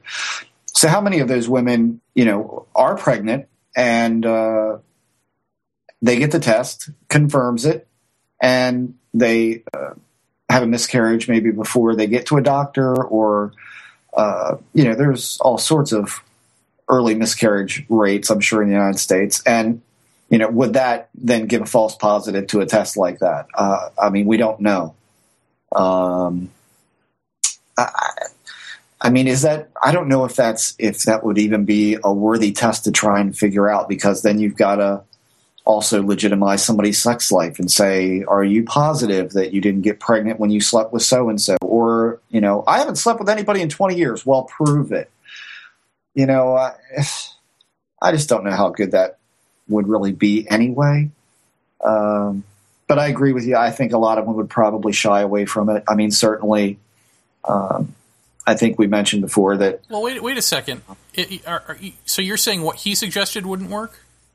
Well, I'm not saying it wouldn't work. What I'm saying is, isn't the whole hybrid thing that they're mixing alien sperm with fetus, whatever, and then... So that's what would be in her system. So there would be like hybrid sperm cells in her. I don't know if it's always the sense that a hybrid is implanted and then grows as a human, or I don't know the whole sci-fi story here. I've heard it both ways. I've heard it that So for those people, we could prove either way. You might be able to prove it that way if there's something in the cells of the fetus that is clearly not human, but is something we can't identify. Yeah, now that would be valuable, sure. But just in the sense of, was she pregnant, now she's not, that doesn't really do much for anyone, I don't think. But again, I don't know.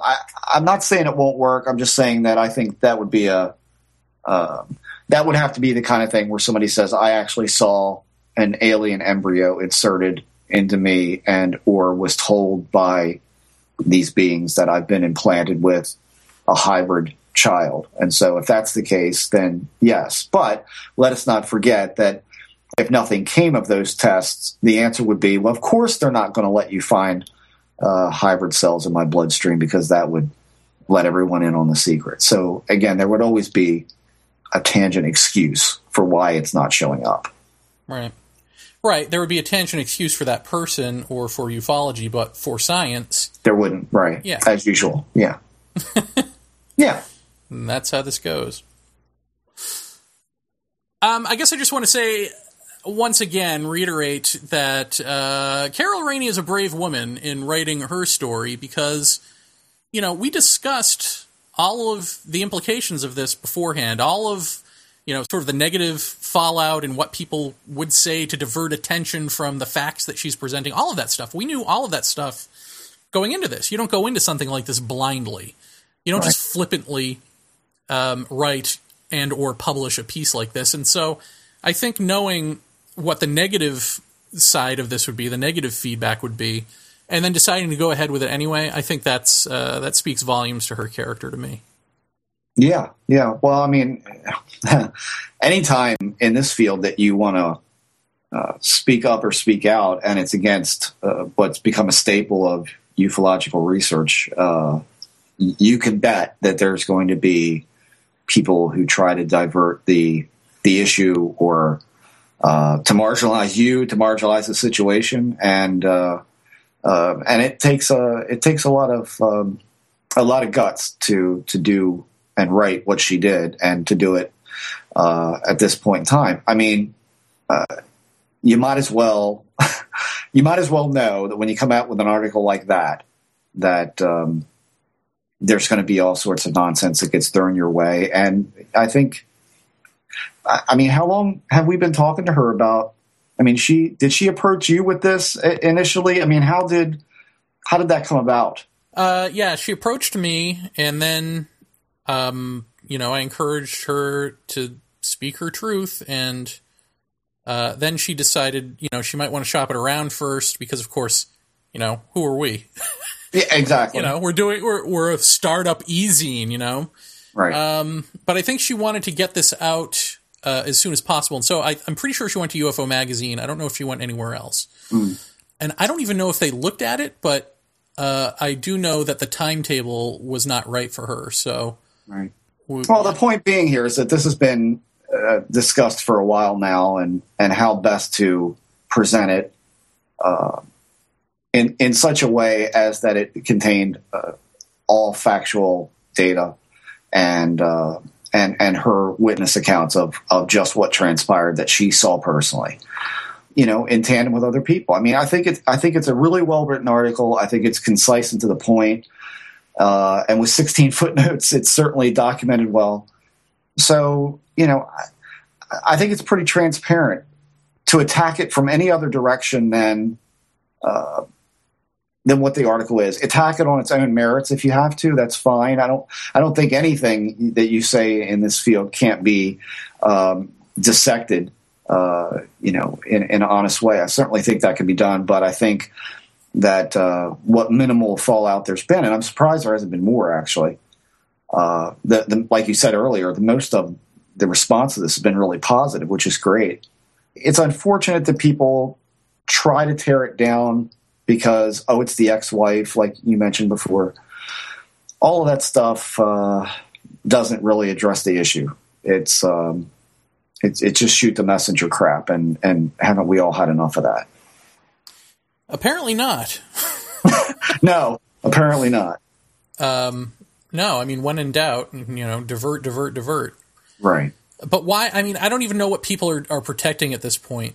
I don't understand. I don't know what they're afraid of. Well, again, it's a belief system, and it's. I mean, I always refer back to the Meyer case with this kind of thing, because you get almost the same kind of venomous attacks on your person rather than what you're presenting, and that you always can identify that kind of attack with the tearing down or attacking of a system of belief that's been built upon for now a very long time.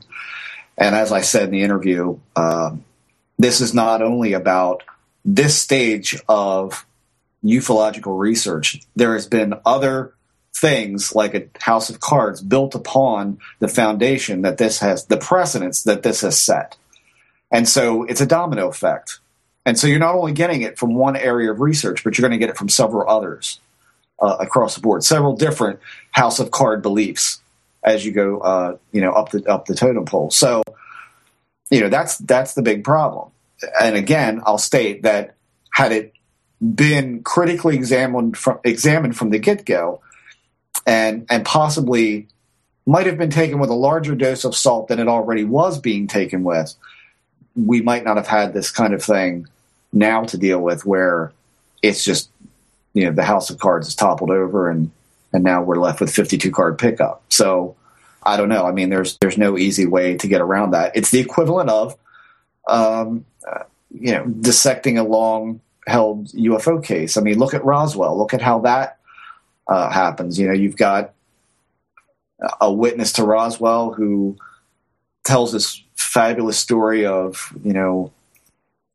your father talking to two little aliens, and there's debris everywhere, and then all of this builds upon by way of myth making, and gets built upon and built upon. Books are written, deathbed confessions are made, and then oops, that first guy that all of this kind of hinged upon turned out not to be true, because they found out later on it wasn't true. His story wasn't factual, and he didn't live in that area.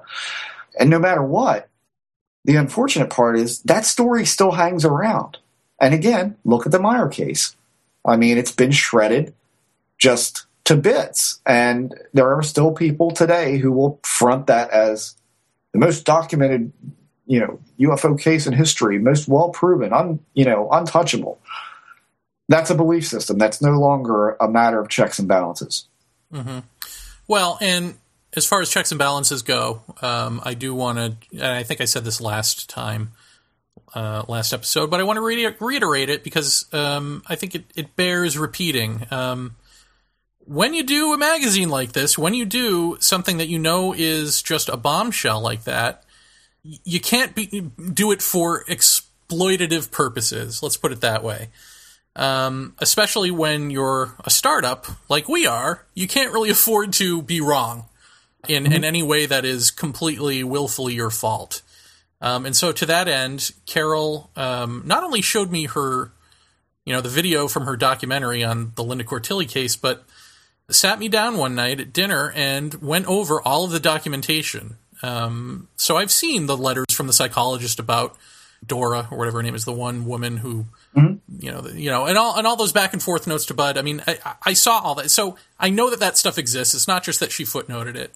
I've seen it with my own two eyes. So I just want to reiterate that because I know that I'm a jokey guy and whatever, comedy guy or whatever. But when it comes to this stuff, you don't want to screw up so badly that you can't show your face in public. Right. And certainly I don't want to hurt anybody, I certainly don't want to destroy anyone's career or anything like that. I just want to get to the truth, Yeah. And so we did our homework. You can't even hide behind, we didn't do our homework. We're just trying to capitalize or sensationalize or any of that sort of nonsense. It just ain't true. So I'm just throwing that out there one last time. Again, and I've said this before umpteen million times, you either care or you don't. I mean, that's it for me. You either care or you don't. And if you care, then you're interested in dissecting, finding out, following up, and investigating claims that are made out there in the field. And whether it's true or whether it's not becomes irrelevant. It's about, I've got to know. And I've got to know because I want to know what's going on with me in my own personal situation. And that's it. And I think if people can't get that through their thick skulls at this point, that there is a general concern and care for the topics we talk about, then, I don't know what more we could do, at this point. Unfortunately, I think there's too many people in this field that do try to capitalize and really don't care and view it more as a business, and that's unfortunate. But the field is rife with them, and perhaps that should be another point to be looked at. I don't know how you're going to stop a capitalist society from capitalizing on the work that they do, which certain people do deserve to be paid for writing a book or producing a magazine or whatever. I mean, that's a wholly different matter. I'm talking about the research itself, needing to be open and free and kind of unshackled from the saleability, I guess. I don't know how you do that, but you got to care. And if you don't care, then you really shouldn't be involved. Yeah, well, you got to care, and you also just can't print any old thing that you want. There are legal repercussions for that. Yeah. If not moral ones. So, I don't know. I just think people who think that you would just put out something like that and rubbing your hands going, oh, this is going to be great, are just completely naive to how that process works. Yeah. But here, I want to end on this note. I'm leafing through this book, Ghost Hunting New York City, by Laura Hladek. I figured we should probably give something paranormal here to this paranormal show. And in here, she's talking about the White Horse Tavern, which I used to frequent when I used to live in Chelsea, which I didn't realize is supposedly haunted by the spirit of Dylan Thomas. And so here we read about this woman, Rosamond Kiefer, who went in there, wanted to see ghosts with her skeptical friend. So she's facing the bar, her friend is facing her. Her friend doesn't care about ghosts or any of that. And Rosamond, it says this, Rosamond asked her friend, where are we supposed to see a ghost? The friend, who had no interest whatsoever in the paranormal, had no idea. So Rosamond sat with her back to the wall to have a clear vantage point of the length of the bar, and her two friends sat across from her facing the wall. Rosamond kept an eye on the bar as the three friends conversed. At the far end of the bar, on the right-hand side, she noticed a man standing with his foot on the bar railing, his right arm raised with a glass in his hand. She heard him say, "Drinks for everyone!" No one around the man reacted, not even the bartender, who would have made quite a tip. Seeing that no one had paid attention to the man, Rosamond figured that perhaps he had no money and that the people around him knew that and therefore ignored him. As she stared at him, she realized his attire was not of this time period. She interrupted her friends and asked them to look at the man and give their assessments. They turned around and looked in the direction she pointed, but he was gone. Rosamond was completely baffled. How could he have left the bar so quickly? That's when it hit her. She'd seen a ghost. So this is, like a little travel around New York to haunted location sort of book. But I read that, and Jeff, what does that remind you of? Directional vision. Yes. Mm-hmm. Yes. Yeah, there we see. Oh, it's across the board, man. It's quite a scene. It's the same thing that we had with that UFO at the bus stop, where we could see it. Yeah. Or you could see it, if I pulled you in front of me, you could see it. Sure. It's the same thing Whitley Strieber said about that alleged clone craft or drone craft, where he had to pull his wife in front of him to be able to see it out the window. In the park, same thing. Mm-hmm. Yeah. So once again, there's your crossover. And this is something that the cookie cutter abduction stuff doesn't acknowledge. Right. That's outlier data. Mm-hmm. That would be outlier data. Yeah. I guess I'd never heard that about a ghost case before. That is directional. Yeah. Oh, yeah. Yeah. Well, and also let's point out Ted Phillips. Same thing. When they see a light at Marley Woods and they get up on their ATVs and make an end run around it, and they're standing right on the hill where this light is, and the people at the bottom of the hill say, "Yes, it's right in front of you," and they see nothing. I mean, there again is that same directional. It's personal. It is individualized, and it's as Lee Townsend said on the program, it's tailor made to that individual. It's a very personal experience. And she wanted to see a ghost, and there it is. Yeah. So, yeah, that's Of course, that point is not made in the book. Right. Well, of course not. No, because that would just give too much of a foothold for a skeptical answer. But yeah, I mean, that's I don't think that's uncommon as far as the ghost stuff goes, of people seeing one person seeing something and the other not, or the other person seeing something completely different, which has happened in UFO circles as well. Yeah, there's a lot of crossover between all of this stuff, and we're probably going to have Dave Roundtree back on again to talk about that sort of thing in a future episode. If I can step back just for a second, I wanted to kind of just mention something about and give a thanks here. As far as this whole hypnosis versus abduction argument, I think that once we had Dr. Lilienfeld on to talk about this in depth for 2 hours one night, I think that you and I could both agree that was when people began to kind of crawl out of the woodwork about the subject and about its pitfalls and the negative aspects of it. And so ultimately, we have to thank again Dr. Lilienfeld for who really, again, wasn't sure he wanted to come on the show at all, stating that he didn't think we'd have a lot of common ground.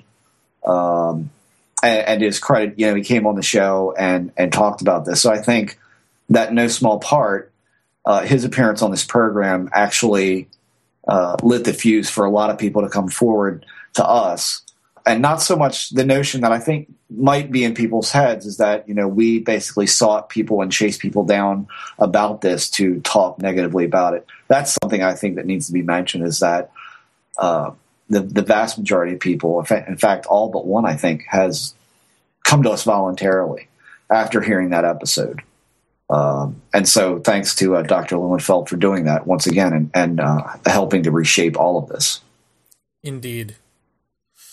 Well, the Jeff. Yes, the Jeff. Is that our time? I think that's our time. All right. Until next week, all. Will the magazine be out by then? What? Good night, everybody. Good night.